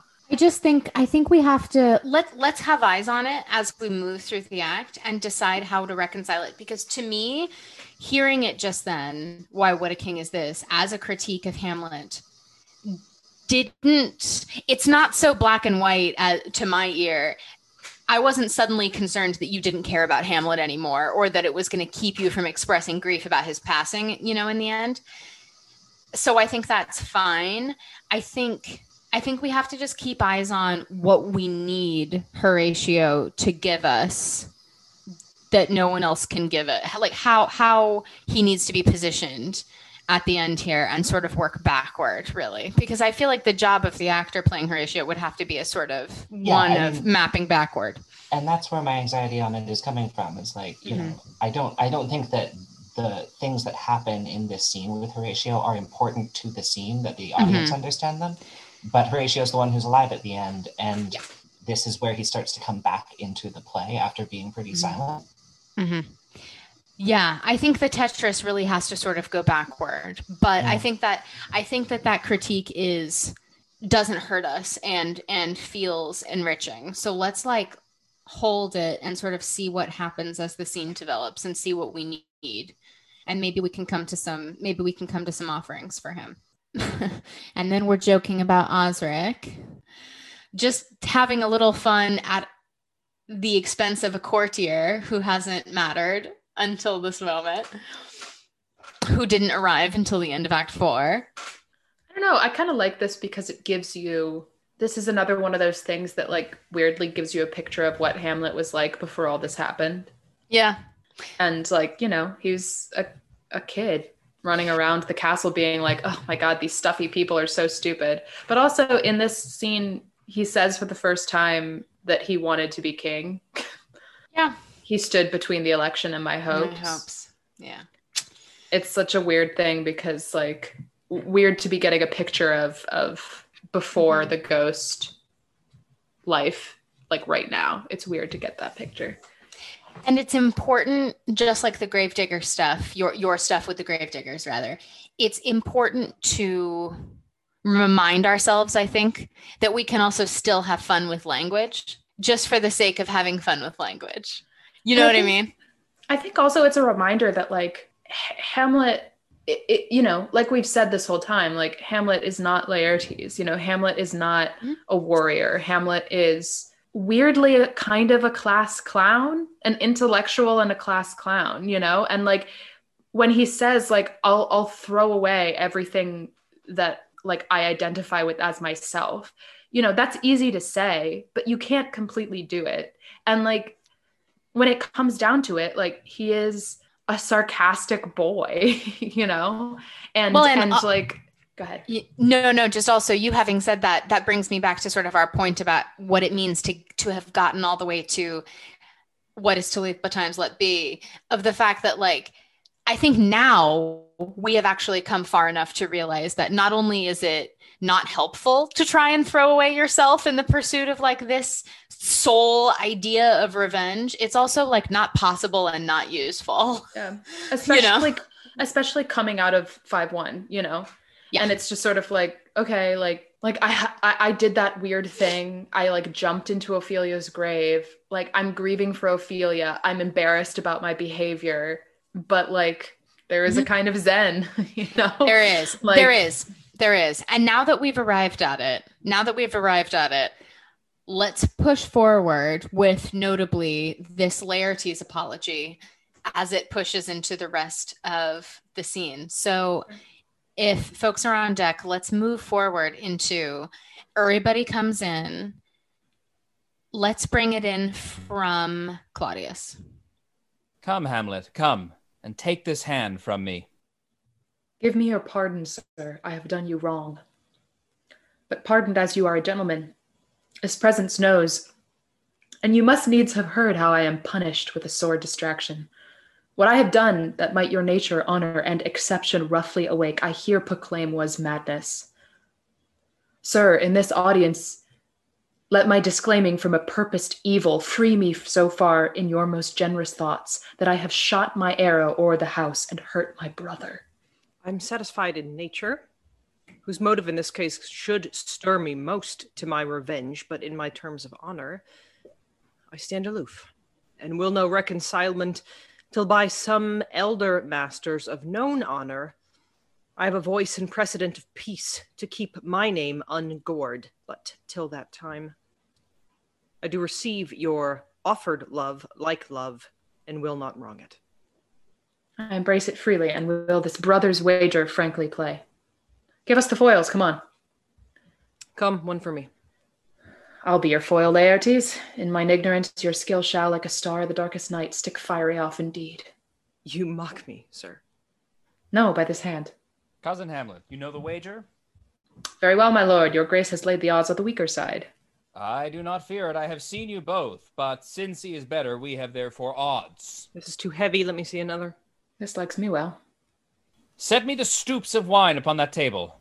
If Hamlet give the first or second hit, or quit in answer of the third exchange. Let all the battlements their ordnance fire. The king shall drink to Hamlet's better breath, and in the cup an union shall he throw, richer than that which 4 successive kings in Denmark's crown have worn. Give me the cups. And let the kettle to the trumpet speak, the cannons to the heavens, the heaven to earth. Now the king drinks to Hamlet. Come, begin. Come on, sir. Come, my lord. 1. No. Judgment. A hit, a very palpable hit. Well, again. Stay. Give me drink. Hamlet, this pearl is thine. Here's to thy health. Give him the cup. I'll play this bout first. Set it by a while. Come. What say you? A touch, I do confess it. Our son shall win. Here, Hamlet, take my napkin, rub thy brows. The queen carouses to thy fortune, Hamlet. Good madam. Gertrude, do not drink. I will, my lord. I pray you pardon me. It's too late. I dare not drink yet, madam. By and by. Come, let me wipe thy face. My lord, I'll hit him now. And yet it is almost against my conscience. Come for the third, Laertes, you do but dally. I pray you pass with your best violence. I am afeard you make a wanton of me. Say you so. Come on. Nothing neither way. Have at you now. Part them. They're incensed. Nay, come on. Look to the queen there, ho! They bleed on both sides. How is't, my lord? How is't, Laertes? Why is the woodcock to mine own springe? Osric? I'm justly killed with mine own treachery. How does the queen? She swoons to see them bleed. No. The drink. Oh, my dear Hamlet. The drink. I am poisoned. Oh, villainy! Ho! Let the door be locked! Treachery! Seek it out! It is here, Hamlet, thou art slain. No medicine in the world can do thee good. The treacherous instrument is in thy hand, unbaited and envenomed. Thy mother's poisoned. I can no more. The king's to blame. The point and venom too, then venom to thy work. Oh, yet defend me, friends. I am but hurt. Here, thou incestuous, murderous, damned Dane! Drink off this potion. Is thy union here? Follow my mother. He's justly served. It is a poison tempered by himself. Exchange forgiveness with me, noble Hamlet. Mine and my father's death come not upon thee, nor thine on me. Heaven make thee free of it. I follow thee. I am dead, Horatio. Wretched queen, adieu. You that look pale and tremble at this chance, that are but mutes or audience to this act, had I but time. As this fell sergeant, death is strict in his arrest. Oh, I could tell you. But let it be. Horatio, I am dead. Thou livest. Report me and my cause aright to the unsatisfied. Never believe it. I am more an antique Roman than a Dane. Here's yet some liquor left. As thou art a man, give me the cup. Let go, by heaven, I'll have. Oh God, Horatio, what a wounded name. Things standing thus unknown shall I leave behind me. If thou didst ever hold me in thy heart, absent thee from felicity a while, and in this harsh world draw thy breath in pain to tell my story. What warlike noise is this? Young Fortinbras with conquests come from Poland. The ambassadors of England gives this warlike volley. Oh, I die, Horatio. The potent poison quite o'ercrows my spirit. I cannot live to hear the news from England, but I do prophesy the election lights on Fortinbras. He has my dying voice. So tell him with the occurrence more and less which have solicited. The rest is silence.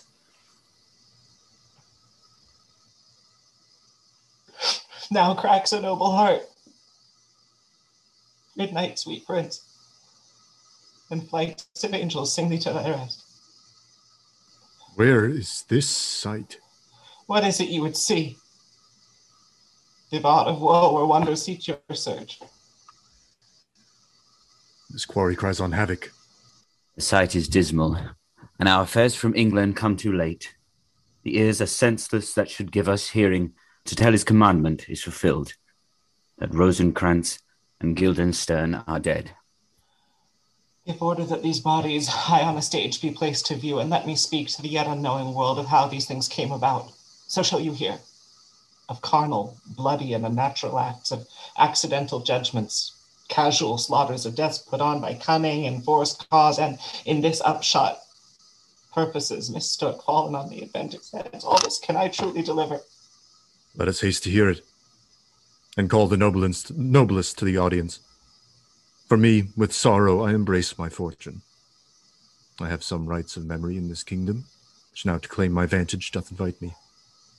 Of that I shall also have cause to speak.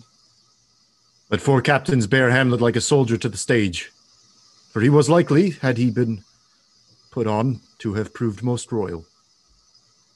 And for his passage, the soldier's music and the right of war speak loudly for him. Such a sight as this becomes the field, but here shows much amiss. Go, bid the soldiers shoot. Okay. There are so many things to unpick here, my fam. Thank you for just rolling right to the end. You know, I mean, again, like the play within a play thing, you know, that we talked about in Act 3, so much of the event of this is the tension between the watching and the onlookers and the thing that is happening in the center of the action, you know? So I'm just activating my imagination brain to think about what's happening between Hamlet and Laertes, but also what is happening on the fringe of the action here too. There's so many different things happening here. So, else, just to quickly touch the Horatio thing, because we were just speaking about it before we heard the second half of the scene. To me, your observation that since Hamlet got back, he has felt, you've been more concerned and he's felt more crazy to you. To me, that holds. You know what I mean? Like that feels like it holds. You know, I mean, the way that you speak about your grief at the end there. And, I mean, and I don't think it takes away from your desire to tell the story either. But I think that you can play what you feel as the truth of that without it getting in the way of what you have to do.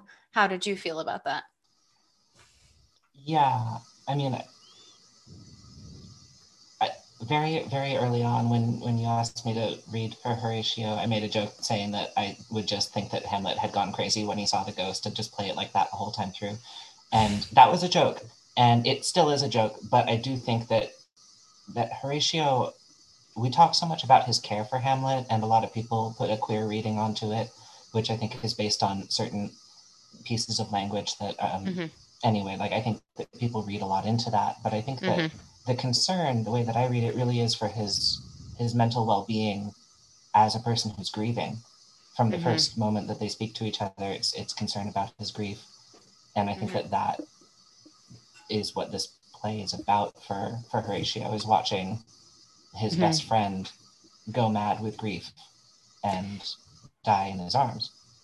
Yeah. And the thing is, that language is just really important to uplift and sort of have hovering over the rest of this discussion, because what Horatio thinks the play is about ultimately is what the play is about, in the sense that you are the person who's been tasked with telling the story. You know what I mean? So whatever Horatio's sort of mood is, even if it's kind of quiet, and I don't mean to say that, you know, that actor's choice dictates, you know, the tone of the whole rest of the action, of course, but that's a really significant thing of, like, if you think that what you've been watching is somebody getting totally unwound by grief and now to a completely unsustainable, unsalvageable degree, and then dies in your arms, and you are so moved that you consider following Do you think that, I mean, do you think that's a real active consideration? I am more an antique Roman than a Dane. Yeah, absolutely. Because I think that there's an immediate overpowering sense of guilt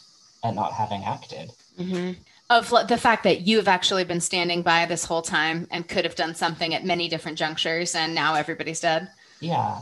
Yeah. And that seems to me, I mean, the Roman reference is a servant following through with suicide after the death of his master in battle, right? Like, yeah. Yeah, an antique Roman, yeah, is the suicide following your commander. Yeah. Yeah. Mm-hmm. Mm-hmm. Yes. And okay, so let's leave that there for now, but I think that tracks. And then at the very end, when Fortinbras, I mean, Hamlet having just said, I prophesied the election lights on Fortinbras, he has my dying voice. And then, is that what you think Horatio is referring to Fortinbras when he says, I could tell more about that or whatever? Like at the very end, I have more to say on that? Yeah, I would imagine so. Mm-hmm. I don't know what else it could be other than not only, like, you don't need to consider yourself an invader. Okay. And so many things happen so quickly in this final unspooling. It's important to kind of poke through them and just make sure that we know. All of this language between Hamlet and Laertes at the top of the fight about being brothers, about brotherhood, is so fucking sad and like ironic because, of course, like it reminds me of what Julia said in the previous scene, in the Ophelia's grave scene, of like, I look at this man as my brother-in-law. And the thing is, like, you would have been brothers. You could have been brothers. If this play had gone differently, you would be brothers. And, you know, there's just such a sad irony going into the fight with that on our lips, you know?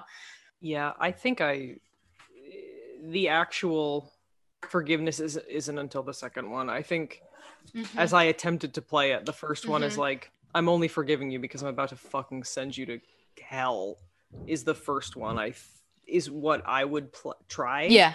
But then obviously I don't know. I mean, I still stab him. So, but then, yeah, I think very quickly after that, the sad dawning on me as well. As you're both dying. Yeah.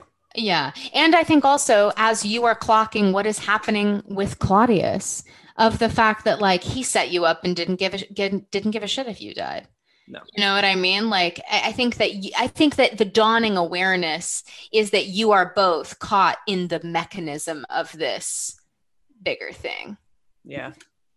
It fucking sucks. It does. Speaking of being caught in the mechanism of the bigger thing, Gertrude, talk to me about your drink choices.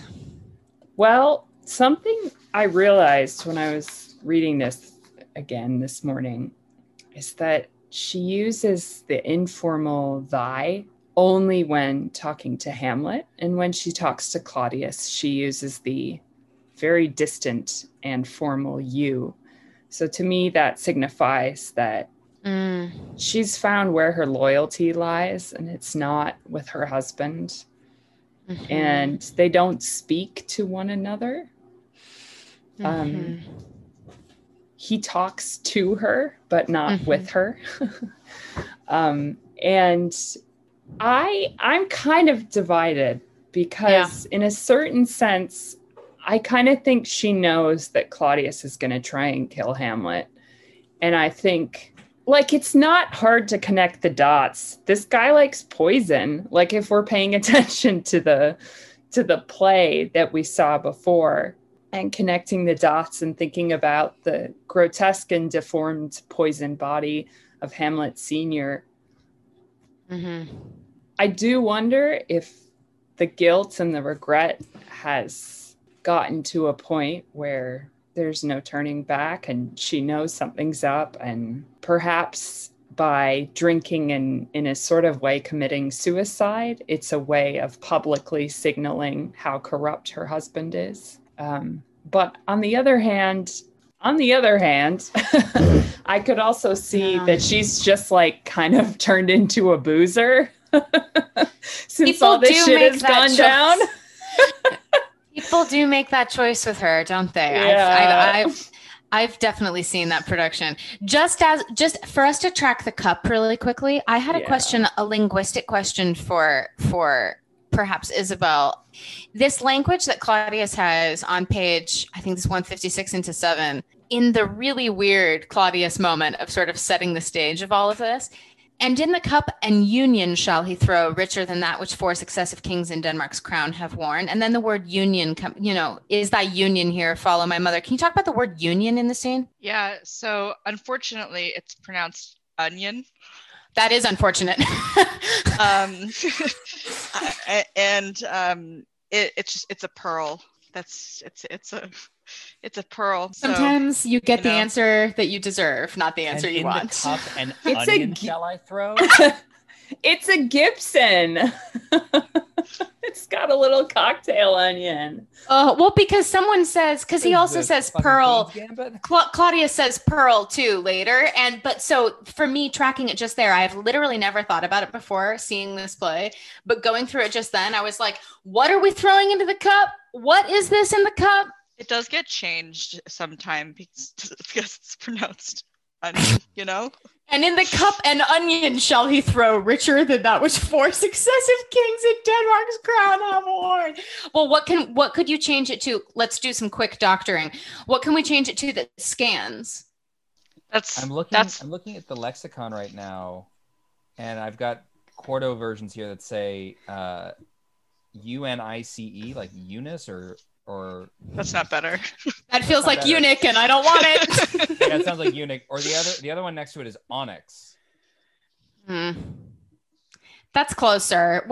Isabel? What do you think? This cup, a tiny eunuch throw. I will throw richer than that which 4 successive kings. Very rich, tiny eunuch. Yeah, I'm not sure what's better. I mean, you can try and make that U sound like it's sort of more on the liquid side, and then it sounds like you're not quite saying onion.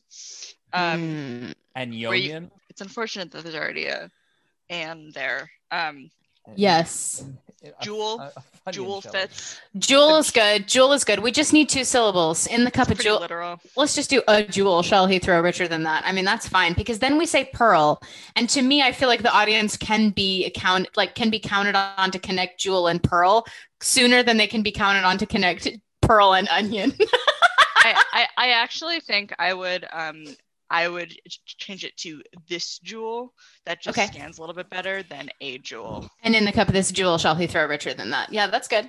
I did see a thing about this. Sort of gets back to like when the fool in Lear calls Lear nuncle. That in Elizabethan English there was like the way that they phrased the indefinite article was instead of saying an something, they would put an n in front of it if it began with a vowel, which is similar really to the way the Irish language turns things. So in fact, instead of an uncle, a person, an uncle sibling's brother would be a nuncle, and instead of one apple, you'd say a napple. Yeah. An onion. An onion. An onion. I mean, well, thank you for explaining it because I had just never tracked that before, and I was like, because the reason that I got off on this Funyun track for us was just that the cup Gertrude drinks out of is in fact Hamlet's cup that Claudius threw the Funyun into, and so like in terms of trying to track Gertrude's motivation here, because obviously this is one of the great, I mean, like Horatio, Gertrude is one of those people that folks make a million different choices about how she plays this scene. And I keep, Ariana, you have circled this whole time, like she's such a mom, she's doing such mom things, it feels like maybe that is in there of like, okay, well, like you just said, it's within the realm of possibility that Claudius is going to try to kill Hamlet. So are we saving him by drinking his wine before he can get to it? I do think there is a certain sense of like, I'm going to become his taster. Like I like my son's deathly allergic to onions, so I'll take it. Let me just take that. I also, there was something, this is like a totally batshit insane idea. And so just be like, Ariana, no. I can't wait. It's just so weird that Hamlet has the same name as his father, right? That's just like... It is weird. So, oh my dear Hamlet to me, for some reason this time, I am poisoned is her like speaking to both of them. Oh, my dear that's Hamlet's, nice. Look, I've been poisoned just like you, my dead husband. You know, I think that's good. There's something like that just ties up the family. Look, we're all poisoned. Hooray. You know, but yeah, I was just reading that first quarto scene with Horatio and the Queen because I was so intrigued. And there is an amazing line when Horatio says, like, the king tried to kill Hamlet, where the Queen says, then I perceive there's treason in his looks that seem to sugar or his villainy, but I will soothe and please him for a time, for murderous minds are always jealous. Whoa. So that's like deep cut Gertrude spy. like that's Gertrude, sexy spy thriller. Yeah, she's like gonna pull a honeypot on him or something, you know. Like, for real. But I just, that is just making me think about this like in such a different way. And again, I just can't get away from the mother thing and the failed mother. So like, what do? I do the ultimate sacrifice and you know, pull a drink the wine. Yeah, drink the wine. For him. Save Harry Potter.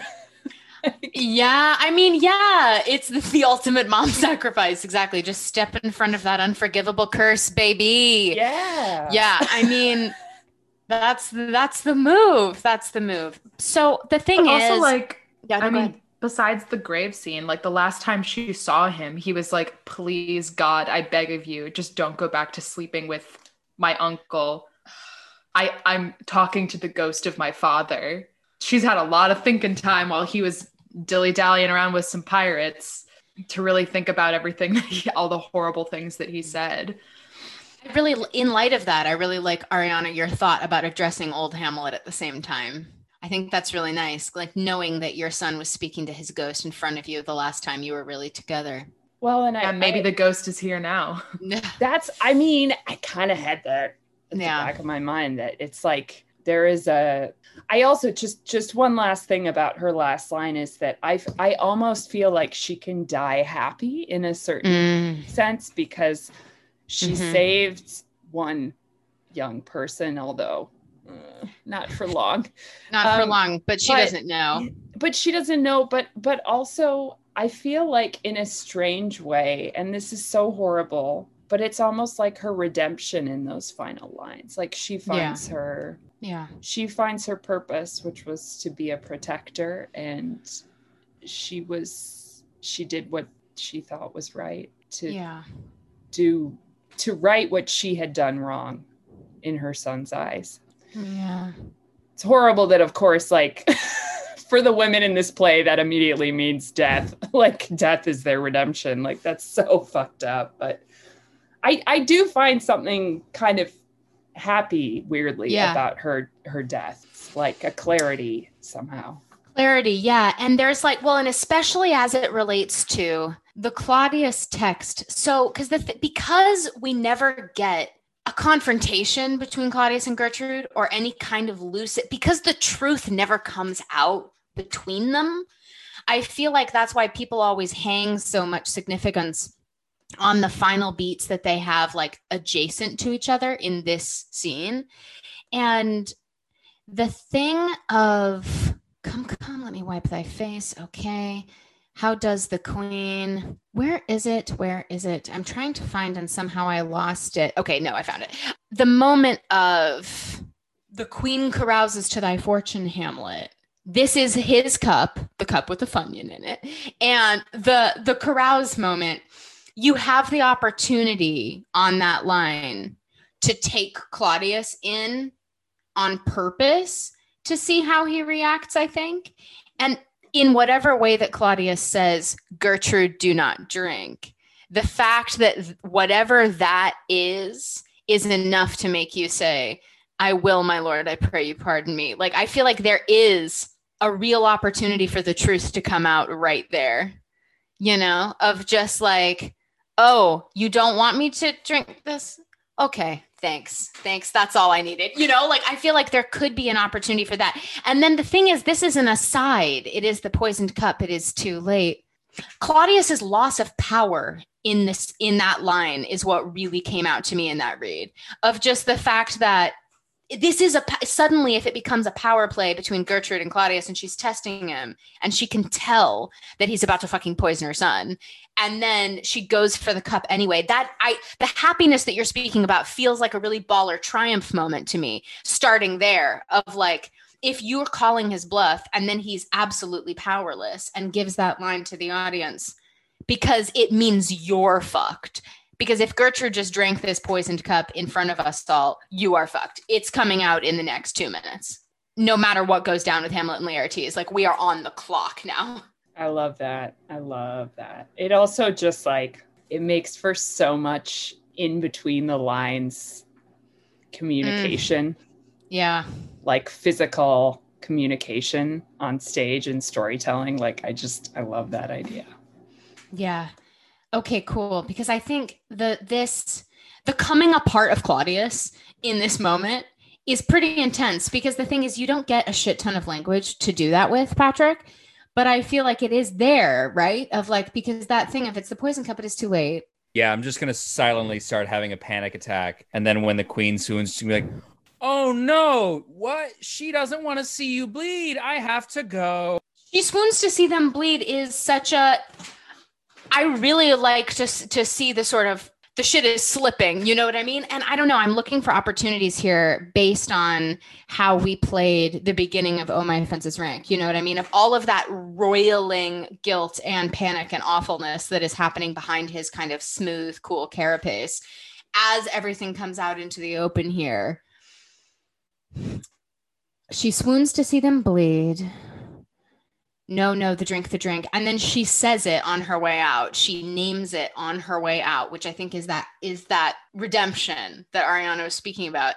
And then this would be something we'd have to flesh out with staging, of course. But as Laertes confesses, whatever you are doing, crawling around trying to find an exit on, oh, yet defend me, friends, I am but hurt. Yeah, no, it's a bit like Wile E. Coyote running off the cliff. Yeah. Also, like, who are these friends? Like, right? That's what I've always wondered. They're the Claudius crew, of course. Of course. You're just like looking at Osric, and Osric is like, absolutely no, bro. Like, Laertes, are you kidding? Osric is like cradling Laertes in his arms. Yeah. Osric is like, all I ever wanted to do was hold Laertes' head. So this is a great day for me. I just want to take a brief moment, if I may, to thank Isabel for cutting the line that He's fat and scant of breath. He's fat and scant of breath, because I just like don't need that right now, and I really appreciate it not being here. That's so funny. I literally almost, after you guys read that beautiful read of the end of Act 5, I literally almost turned the mic on to say, but what about he's fat and scant of breath? Just such a bummer. No, like after the first round, and Claudius is like, he's gonna win, and Gertrude's like, he's really fat. It's one of my favorite things of the fact that, well, it's like right after Osric leaves after the challenge too, when Horatio is like, you're gonna lose. You know, and then Hamlet's like, no, I've been practicing. No, I'm not. Just because I tucked into a bunch of cookies on the pirate ship doesn't mean I can't still whoop ass. It's such a bummer. Fucking fat and scant of breath. Anyways, he's like doing pretty good already, though. I mean, like, Laertes is just fucking tilted as fuck because wasn't expecting you to apologize. Yeah. I'm just imagining that duel now as like Laertes is Sonic and Hamlet is Dr. Robotnik, and he's just like bulldozing Laertes with a tank, and then they're like, this guy might win, but he is out of breath. Now, I'm for it. Laertes, my love, if you could speak to me about about your death. And I know we said, the first apology is for shit, and I agree. But when we get all the way to you're both dying, talk to me about exchange forgiveness with me, mine and my father's death, etc. I mean, what is there to say? It's after everything we've been through, it feels impossible. But this is I don't know. Truthfully, it's one of those actor moments where, like, in my heart as the performer contending with it, I'm like, fuck no. But like, you just have, I feel like because I have that feeling about it, you sort of just have to, you have no choice but to fully invest in, like, well, no, I think you just kind of have to do what it says, really. I don't know. I don't know. No, I'm with it. I mean, the thing that I only brought it up just because of mine and my father's death come not upon thee. Like, you don't have to absolve him for Polonius, and you do it anyway. Yeah. So I don't know. Yeah, I guess maybe there must be a final moment then of, as we've talked about, the recognition of, I mean, okay, well, I get them at least once, but then, like, I have to imagine that occurs.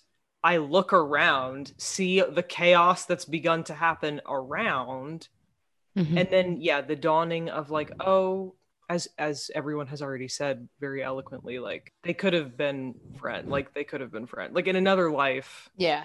They could have actually, like, had a nice cry together about their dead dads and, like, sort of, like, all this horrible stuff. So I don't know. I feel like you have no other choice to have a very quick, like, come to Jesus moment about it. Yeah, I can't see another way around it, needless to say. Though I do still have vengeance in my heart in the moment, I don't think you can do that. I think you really have to come to Jesus really fast. That's the part of you that's a Jacobean. Yeah. Julia, I was just going to say, I mean, like, it says to me that, like, to me it has to be about the combat too. And, like, obviously, like, I mean, to me it's sort of like, you've spoken so much and so eloquently about, like, Laertes being, like, a very physical being. And, like, it feels to me like, okay, perhaps you don't forgive Hamlet in the first thing because you're like, what the fuck, dude? But then there's, like, something about the fight that, like, and also, of course, the massive betrayal and poisoning. But it feels like there's a sense of, like, oh, I guess you are, like, an honorable foe. Like, and just in an Olivia way of, like, the honor of the battle. I don't know. I totally get that. Yes. I don't know. It's weird. Like, we've talked about Laertes also being a fighter, but I don't, as we've worked on it together, I don't think Laertes, I think, is way more similar, even just in, like, the lives they've led, to Hamlet than I realized at first. I don't know. Maybe it's the honor thing. It's hard to say. Yeah, I guess that's part of it. I don't know. I don't know that he cares that much about that. Right. No. I'm trying to figure it out too. I think if I have an offering on that, it's just really simple, which is that the continual theme of Act 5 to me, one of them, is about death itself as a fact just being a total equalizer. And the thing is, like, you are both on the way now. And so nothing really matters. Like, nothing else really matters. You know what I mean? It's like, I think that there is something about, you really are brothers now. Like, no matter what else, like, you're in the exact same situation. You can hold each other's hands at the very end here. And that is, I think that's one of the powerful gestures of the play, really, is that's something that death does at the very end here, is that it just wipes away the enmity of everything that came before, because it is just a staggering fact, Yeah. Like, Hamlet comports himself honorably in this space, and at the end of the day, like, if we're both on the way, I guess I can let go of the upset even at the very end, which I didn't, perhaps up until this moment I didn't want to, but maybe it is just like, well, I guess maybe I'll experience the letting go too. Okay, here we go. Isabel had a thing too on that. Yeah, I think everything that you're saying about like death being an equalizer and everyone sort of like just lets go at the end. And then I have something that's not as actable, so this is like a true annoying dramaturgy comment, but also like the functionality of Laertes' speech in here, like structurally, is that it signals to the audience that Hamlet is not going to hell after all, because we just spent a few acts thinking that he was doing that, and that was really stressful for us as an Elizabethan audience because we like Hamlet. And what makes Hamlet different from like a Mac or a Richard is that they're going to hell. They're going straight to hell, like the ninth circle. They're not coming back. Whereas Hamlet actually has a hope of going to heaven, and he gets this honorable funeral, like with cannons and stuff at the end. Interestingly enough, Laertes also is not going to hell. So they're going to go to heaven together. So they're going to be best friends in heaven. So we can like go to therapy together. We're gonna have literally go to therapy. We're gonna have necklaces that say "best friends in heaven." I love that. That's great. We can like actually have time to like talk about this. And like, I hope you might guys actually not be the best, but we'll see. I hope you guys have a long conversation about your dads, facilitated by a professional in heaven. Facilitated by our two dads. No, not Polonius. It would take forever. Yeah, that's all really interesting. This holding on to this notion of the fact that you're going to heaven. And I have a couple of final offerings here, really just on the language in the scene. One of which is that I was just really aware, listening to it, of the way that Hamlet's language changes from "I am dead, Horatio, Horatio, I am dead, thou livest," to in the following speech, "I die, Horatio." You go backward from "I'm dead" to "I die" when it actually becomes like physically pertinently happening.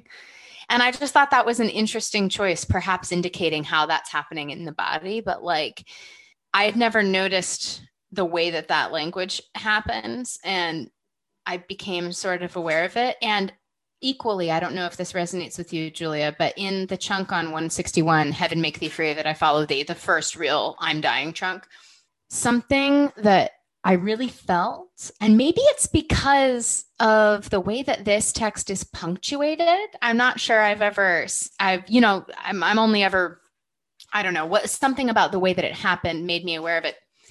The text, "Had I but time, as this fell sergeant doth is strict in his arrest. Oh, I could tell you, but let it be." And obviously the echo of "let it be" that we've already had in the act is significant, but like, the thing that I really heard was, "Oh, I could tell you." And then you decide not to tell us. And the thing, I mean, obviously the question that is probably unanswerable is like, well, what were you going to tell us? But the thing that occurred to me, and I don't know if this resonates, but the thing that occurred to me is that this feels to me like your matching moment with Ophelia's "to have seen what I've seen, see what I see."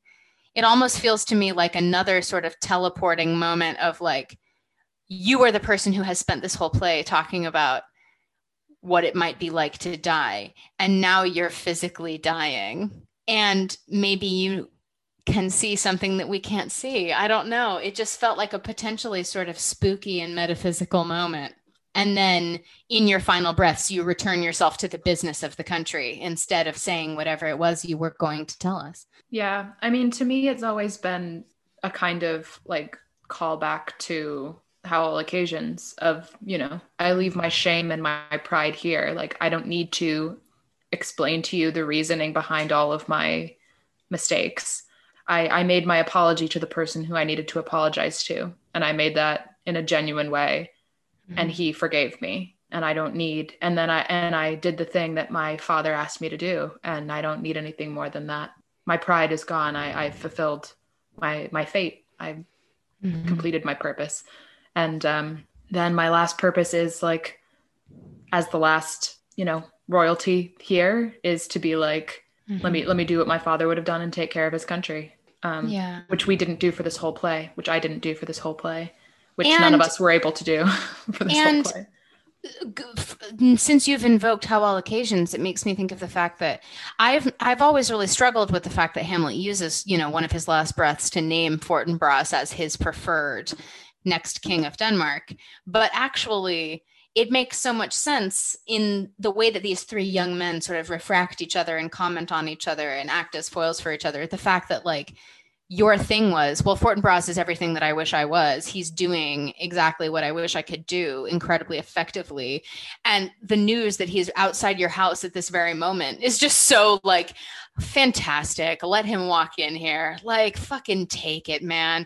And Fortinbras has a line in this text that Isabel, I don't think I've ever heard kept before, which is, I have some rights of memory in this kingdom. Talk to me about that. I've never heard that line before in a performed text.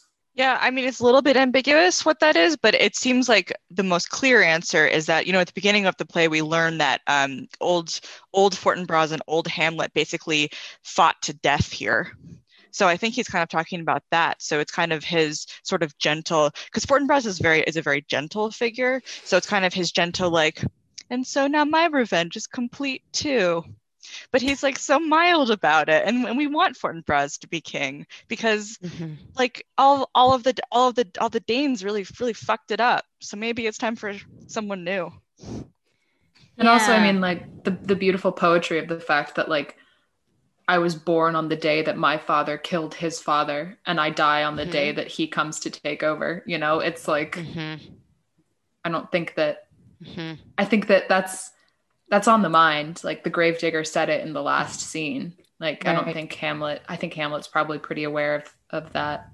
And this is very much Shakespeare's invention. I've gone this whole time without talking about the source text, which is the Legend of Amleth, which is a Scandinavian legend. And I just want to put this out there. In the ending of the original legend, Hamlet burns down the entire castle in a rage and then kills himself, and then it's over. That is a hard choice. The ghost and Hamlet dance around and set fire to everything and then go gladly away together. To hell, my son, together. Literally, Dad. I'm interested here because just at the very, very end here, I think, Isabel, you had mentioned, the fact that there's a lot of talk in Act 5 about people, and 4, about people getting shitty funerals that are the kind of funerals they don't deserve, and we wish they had better funerals. And then the fact that the play ends with Fortinbras being let's give him a really gnarly soldier's funeral. And it's interesting because I've heard a lot of different interpretations of that fact and what it means for the ending of the play, because I know that there is sort of a whole school of thought about the fact that even though this is a kind gesture on Fortinbras' part, it's the most inappropriate kind of funeral for Hamlet because he's the least soldierly protagonist of all time because he's a philosophy student. It seems self-serving to me. As a political gesture? Yeah, it seems like he walks in, he's the luckiest man alive. Luigi wins by doing absolutely nothing, and then he puts him in the garb of a soldier, and then has a little costume party for himself, he actually did something. It's funny. I like it. Well, and the language too of he was likely, had he been put on, to have proved most royal, to have been a good fighter, I suppose. Had he been tried, had I come in and had to fight him, I've always taken as the implication of that. And it's probably not though, bro. Yeah, I think he's trying his best to be polite about the situation and trying to hold back his joy a little bit.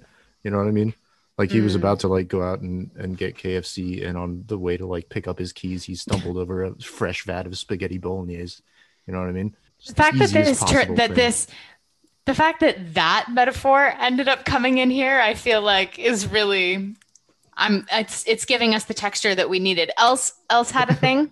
I had a question actually, which is because at the beginning, Claudius is if Hamlet wins the first bout, then fire the cannons. Yeah, right? What's that about? And does Fortin think that he's being attacked? It just landed on me, and I was I'm actually confused about this. No, because he was a soldier and a pirate, and they have to give him a pirate's funeral too. I think that's what it's the canon. The cannons have to be there to alert Fortinbras that something is happening in the castle. So I think because he doesn't walk in with a full army, he does just kind of walk in and be like, what's going on in here? Which I don't think he would do. Which is, yeah, he is very lucky, as it's been said. I came to do war crimes, pretty much. And to wreak your revenge, but everything's already been wreaked for you. I mean, it's so interesting, the fact that to track this fact that you don't know what you're going to find. And then you walk into the castle and you're like, what the fuck? Like, because it's just like everybody's dead on the ground. Well, I hadn't ever. Yeah, no, go ahead. I was just going to, I think it's easy to kind of hate on Fortinbras, but I actually think Shakespeare, every piece of language around him indicates that maybe we should think fondly of him or sort of warmly about him, because we don't see very much of him, and that's often kind of telling, because if we were supposed to think negatively about him, we would have a scene in which everybody was like, he's killing babies right now, and then the other characters would be like, hate that, but we don't have that. Instead, all we have is like, wow, he's a great prince, he's doing everything right, he's so amazing, I love him, which I think is important. And I mean, he is very lucky, but I also think that you don't bring an army that large to a pretty small country with the expectation, like, I don't think he's expecting a battle. I think he's expecting to be like, here's my army, this country is mine now, and for them to roll over, which is what happened. Yeah. They just did it to themselves. He just didn't know that all we had was Marcellus and Bernardo out there with right. And like, where have they been? Yeah, with like a Nerf gun, and then like inside is just Osric and Claudius is like, where are all my friends? And they're like, literally no one lives here, sir. I mean, like, absolutely. And like on a serious note, like it makes the horrible, weird, like happening upon a doomsday cult feeling of this feel all the yes. That's my brain, of course, but like, no, but truly though, like to happen upon this like absolute, obviously it's great for him, but like this absolute, like house of horrors. And like, it makes me think about that everyone has talked about before, just how insular this play has been for nearly all of it. God, these people, like, were they all doomed the whole fucking time? I guess, but I don't know. I think it also begs the question at the end of the play. It's like, the question is like, was it worth it? Was any of this worth it? As Fortinbras comes in and they're all just dying on the floor in front of him. And so, what's the cost of revenge? I think is one of the big questions of the play, along with, what is death? But and I think as Emma's been talking about how this is like a new kind of revenge tragedy, I think that's a pretty new question in the way that it's handled in this play. Yeah. I wanna just uplift the doomsday cult energy, because that's exactly right. Of just the fact that like, because of how insular it is. I mean, the word incestuous gets invoked an awful lot in this play, but the thing is, it's like, this is like a cosmos made up of like 6 people. And that's just not good.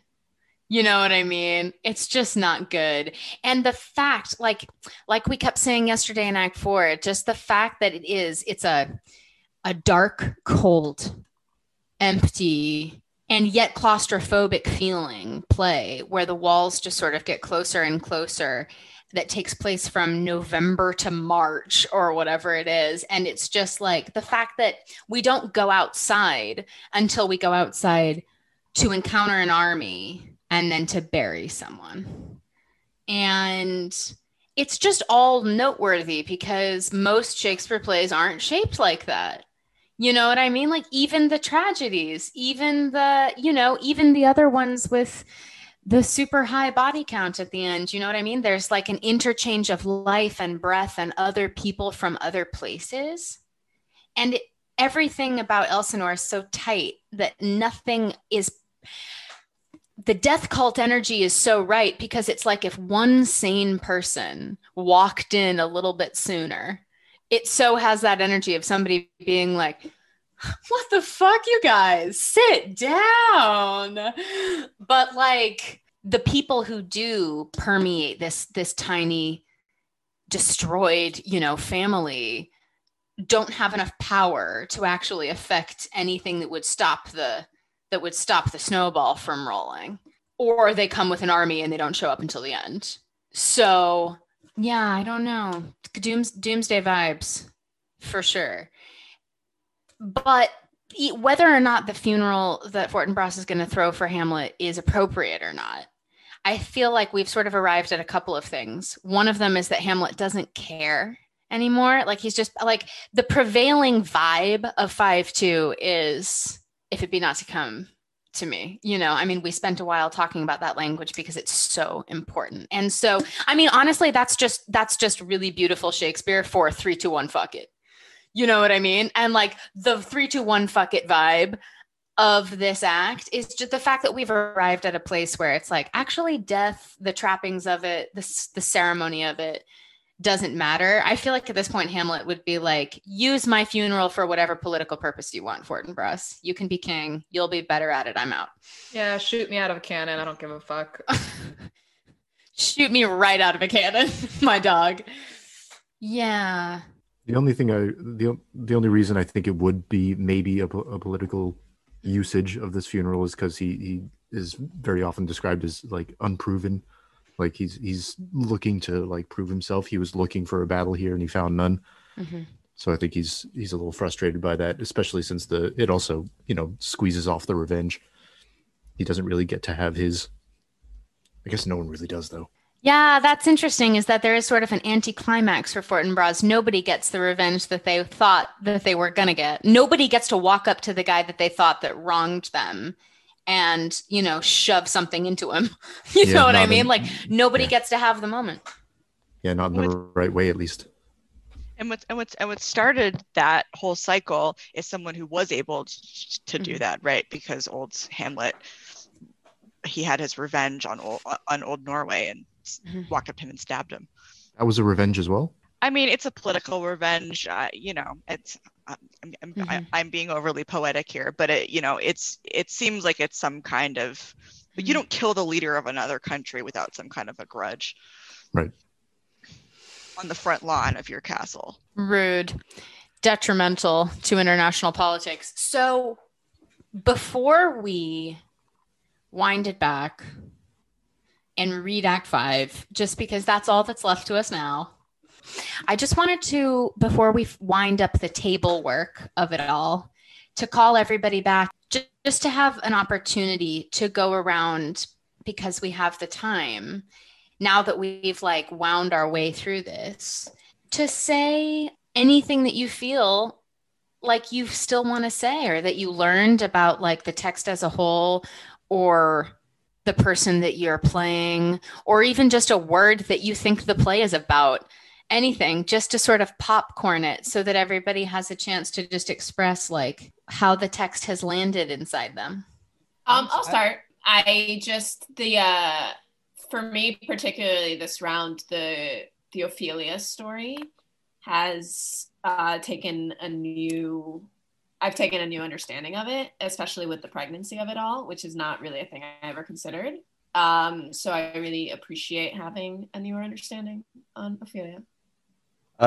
Yeah, I probably agree with that. Yeah, no, I think I agree with about that with Ophelia. I just realized how much of a heartbreaking character she really is, and almost like you said about Hamlet and how we shouldn't see him as the hero, or not to like him and stuff. But yeah, no, yeah, honestly for me, I love this play, but really, with this whole stuff about Ophelia and and the pregnancy and everything, it's really, to me as well, it's made her such a heartbreaking character. Probably, one of the most in this play, I think. Just to piggyback off that, it's something we've talked about, but I think is so interesting of historically why we feel the need to overly justify Hamlet's actions and raise him up in a way that we don't to other tragic heroes of Shakespeare. I agree with that. Yeah. And and examining how much more interesting the play is when you let him make bad choices and live in that. Has been so interesting. It's something I've been thinking a lot about. I think especially in the last 2 acts, or something else that's been said is I think part of that also is because of all of Shakespeare, Hamlet's monologues and soliloquies are so held up as like peak Shakespeare text, and like our tendency to like equate speaking well with being good, I think is like really, really interesting, and like interrogating how we're more willing to overlook Hamlet's mistakes and failures because he is really eloquent in the way he talks about himself. I think for me, just from the point of view of like the ghost, is how much, which this might be an obvious thing, but to me it never really stood out, as just like how much the ghost hovers over this entire play without really ever being in it. He's in the first act and then kind of reappears in that scene in the third act. But just like the specter of the presence of, Hamlet's relationship with his father, and then, what old Hamlet did to Fortinbras's father, and the relationship between Claudius and old Hamlet, and like the relationship with Gertrude, and just like how much the death affects this entire, like we said, like this insular community, how much they are just like haunted by the absence of this person now, to me has just been like really interesting to just like witness. Like it's been and everybody's done such a wonderful job. It's been such a pleasure to like listen to everybody read this. It's incredible. And I'm also like grateful that I like haven't had too much to do, because I have just like gotten to just sit in as like the ghost almost, and just like watch over and just see like how all of these different characters have been affected by this. And it's just been so interesting to me to see that presence kind of hanging over the entire thing. And then like Ariana said earlier, which I thought was like such a great insight of like her last moment is saying like, oh, Hamlet, and like, yeah, it's both to her son but also to her dead husband. I think, yeah, it's just something that I picked up on. To jump off of that, and to kind of reflect on the specter that is over the whole thing, the play, briefly, is suddenly much more Greek to me than I ever realized, in respect of like, it's about revenge, and it's about like, does it end? Like, how long can we do this? Like, how long can we all go on killing each other? Does it stop with Fortinbras? Who knows? Like, where did it truly start? And how many specters do we really have hanging over us at this point? And indeed, the uselessness or usefulness of revenge itself. So that's been it's been so great to hear everyone talk through their own characters' relationships to revenge and kind of realize that. It's been really interesting and scary, but in the best way. On that subject, I really enjoyed looking at it after Emma, you mentioned that it was kind of I enjoyed looking at it as a subversion of form, like as like just a absolutely maimed hero's journey. It was like really, really cool to see like how many spokes on that wheel he just like is stuck in a rut. It was just like, yeah, it's really interesting to look at through that lens. I think it was really interesting, in this form particularly really clarified it for me. I feel like every time I work on Shakespeare, I'm reminded that if you go to the text, it will unlock its own problems. And I feel like so many times when we're in a space physically, we're trying to problem solve physically, you know, whether you're Tavi Gevinson and you have to be doing a cat's cradle in every scene. I feel like, you know, when we're in a space, there are another set of problems that present themselves and a set of things that we're trying to work with. And I think it's always nice to be able to just go back to the text and realize that like all of the answers are there. Everything that you're seeking is there. The relationships are there. The dynamics are there. You don't have to put something on top of it because all of it exists within itself. While we're unmuted, I'll talk for the sake of talking. I really like this play. I think it's a slam dunk. I think it jumps into grief in a way that is both at once I think it's really easy to feel isolated when you're watching Hamlet, and then I think because the nature of theater is the format in which you're watching Hamlet, not including movies, there's something special about that. Because I think it takes you on a very personal journey in a public setting, and I think that's a lovely way to build community and sort through your shit. So, great job, Shakespeare. 10 out of 10. A+. A+. Thank you.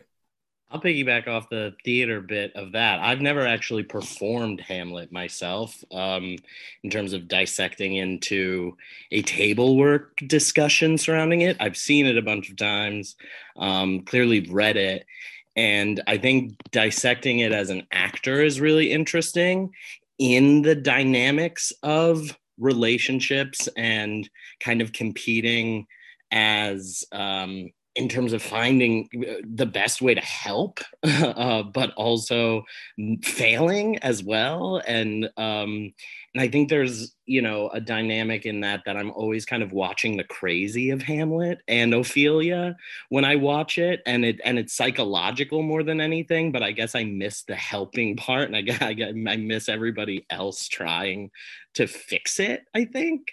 And so it's really, like I said, it's interesting to pop into a table work discussion of it and really empathize more with everybody in the world. I think what I'm finding as well in this is like everybody argues for whoever character it is. You can't just say you're the villain. You can't just say, you're the dope. You have to find the humanity in it.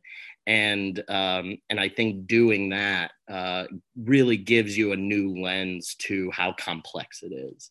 And so that's my takeaway from this experience. One of the reasons that I love Shakespeare's work so much, and Elizabethan theater in general, is that there is often very little duplicity that remains obscure. And Hamlet, I think, breaks the mold in that way of like, you look at the Get Thee to a Nunnery scene, and you see that these characters are lying to one another, like, absolutely, because they say both sides of a thing. And the play doesn't elucidate in the way another one would with an aside or with a direct address of some sort what the character is actually feeling. And I think that that's what makes Hamlet in particular so ripe for this sort of excavation, and why it continues to be a matter of discussion is it has discontinuities, it has contradictions in the text. And not to undercut what Aaron's saying, I do think that the play does answer all its own questions, but it challenges you to ask questions of a play that I don't think are common for the time or since. I would just say that I feel like I have a newfound love of this play that I think was very lost to me before we did this, because it's so, I guess like it's such a star vehicle play. It's Hamlet, and it's so, there's like a weird celebrity around it that I despise. And I realized, and this is in huge part because of Julia's reading of it, that it, because he so doesn't want it to be about him. Like the character of Hamlet, nothing he does is for himself. Like it's not about him. And I feel like whenever you see it, the actor playing Hamlet, like it's about them for them. And it takes so much away from like the fullness of the story. And like we keep saying, how all of these other characters are so full and complex and like complete people in this world too. And I feel like I really got that from this, from, getting to delve into a really cool character myself and like enjoying exploring all of that shit. But also just like, it was almost like Chekhovian to me, like these really full people who all have different shit going on. And I just really appreciated that about this. And I think it needs to be seen that way more. I don't think we often get to, I've never seen it done quite like that. So. Yeah, I just want to say too, is like hearing all of this and hearing what everybody brought has made, like, I never think about Hamlet as, you think about Hamlet and Ophelia and all the big characters, but just like how full and great even the small parts in this show are. It's such a great character-driven show by all of them. Yeah, and it's been, everybody is so fucking good in this. You guys killed this. It's been awesome. So yes, I 100% agree with Zoe. I've gotten so much out of just really sinking into what this play has to say about existentialism and the view it takes on life and living, and how it is able to go so deep in this, sounds silly, but such a short amount of time, how efficient it is with what it aims to do, which is very ambitious. I was really struck from our first session when Isabel said, Rue is an abortive. I was like, oh, to instantly take the world of this play, which seems so distant, and to place it in a modern context, to realize that the world of these characters is our world, that they have the same thoughts and fears and appetites that we do. It helps, like Zoe said, to reaffirm why it's an important play, why it is not just a star vehicle with some great speeches, why it's a story that deserves to be told, and that the key to unlocking those is for someone to for everyone to get out of the play's way and trust it, because it answers its own questions and unlocks a lot of its own mysteries. One of the great joys of being a dramaturg is that I get to experience the same plays but with totally different casts, and every iteration of every play, but especially Shakespeare that I work on, I always learn, and I love that. And I think that Hamlet, of course, as I said, like it's about everything, and so any group of people is going to pull out sort of their own threads from this play, which I think is so special, because it forces me to let go of all of my notions about the play, except that Ophelia is pregnant. That's the truth. And just kind of listen and observe, and I love that. This is my fourth Hamlet, and I would identify this particular group as having such a care for the characters and how they connect, and just like a deep kind of quiet emotionality that I think is really special and really important. And it's the first time I've heard the play that way. So thank all of you for doing it's a big effort. And I will consider this as one of the productions of Hamlet that I've worked on, because this is the hard part.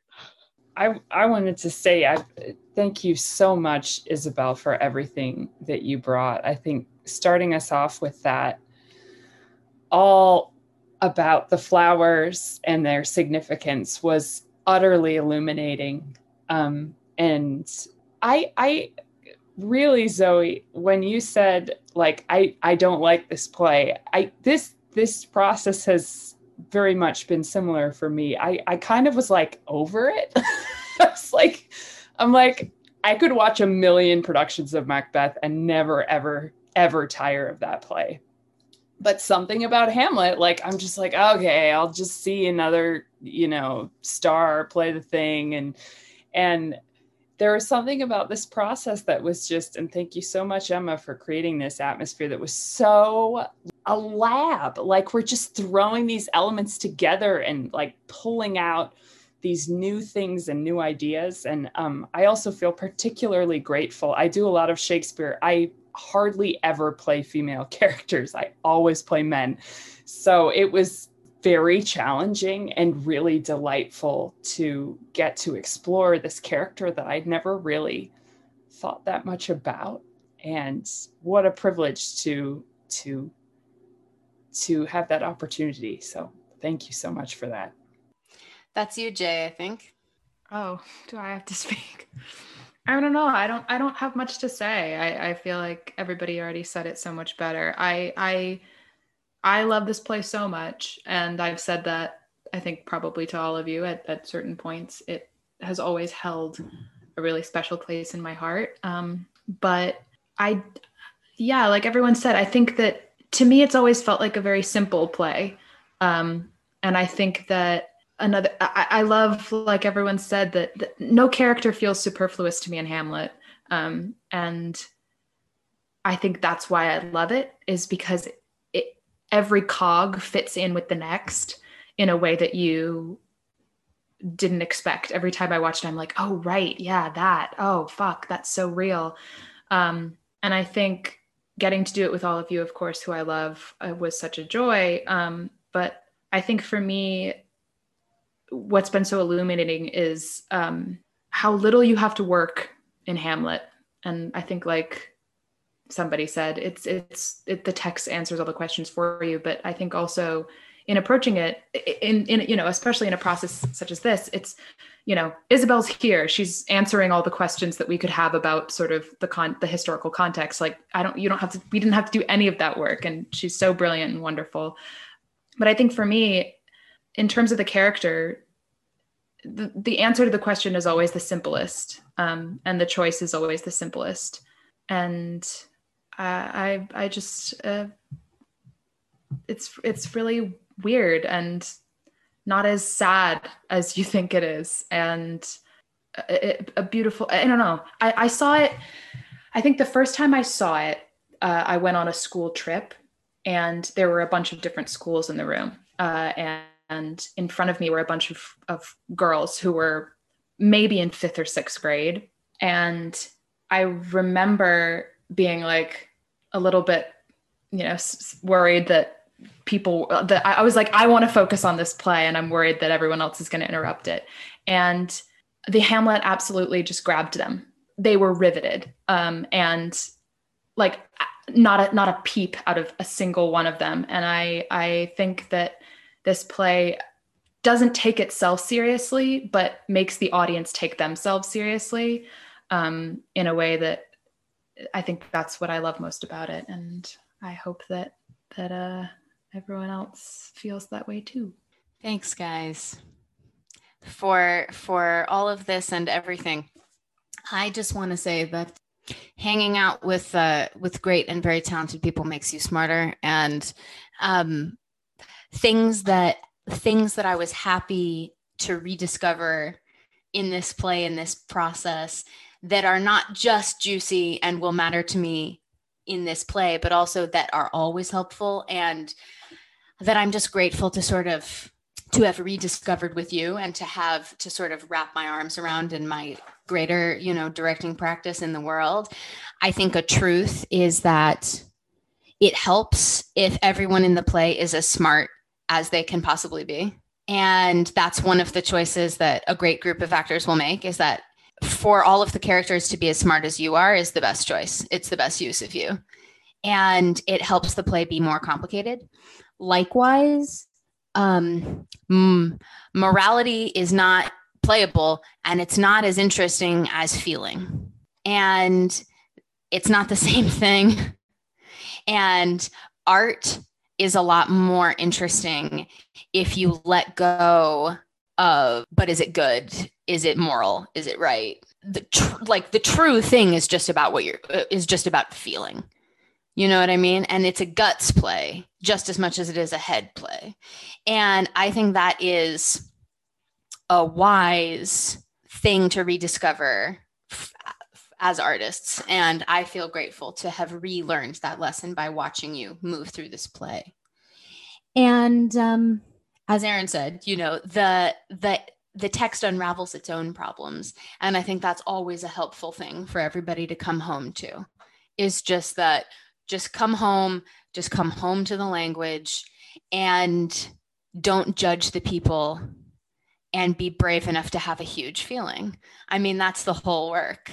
Well, to have a deep feeling, a real feeling. I think what Isabel said about the care and the quiet and the intensity of this crew, I think is really right and really real. And I think it really comes through in the work. And everybody is equally imbuing that onto all of their people, and nothing feels small, everything feels relevant. So yeah, thank you. Just thank you so, so, so much for your work and your time. And this is real shit. This is like a production. This is real shit here that you've done. So I hope that everybody goes home really proud of their contribution and their energy.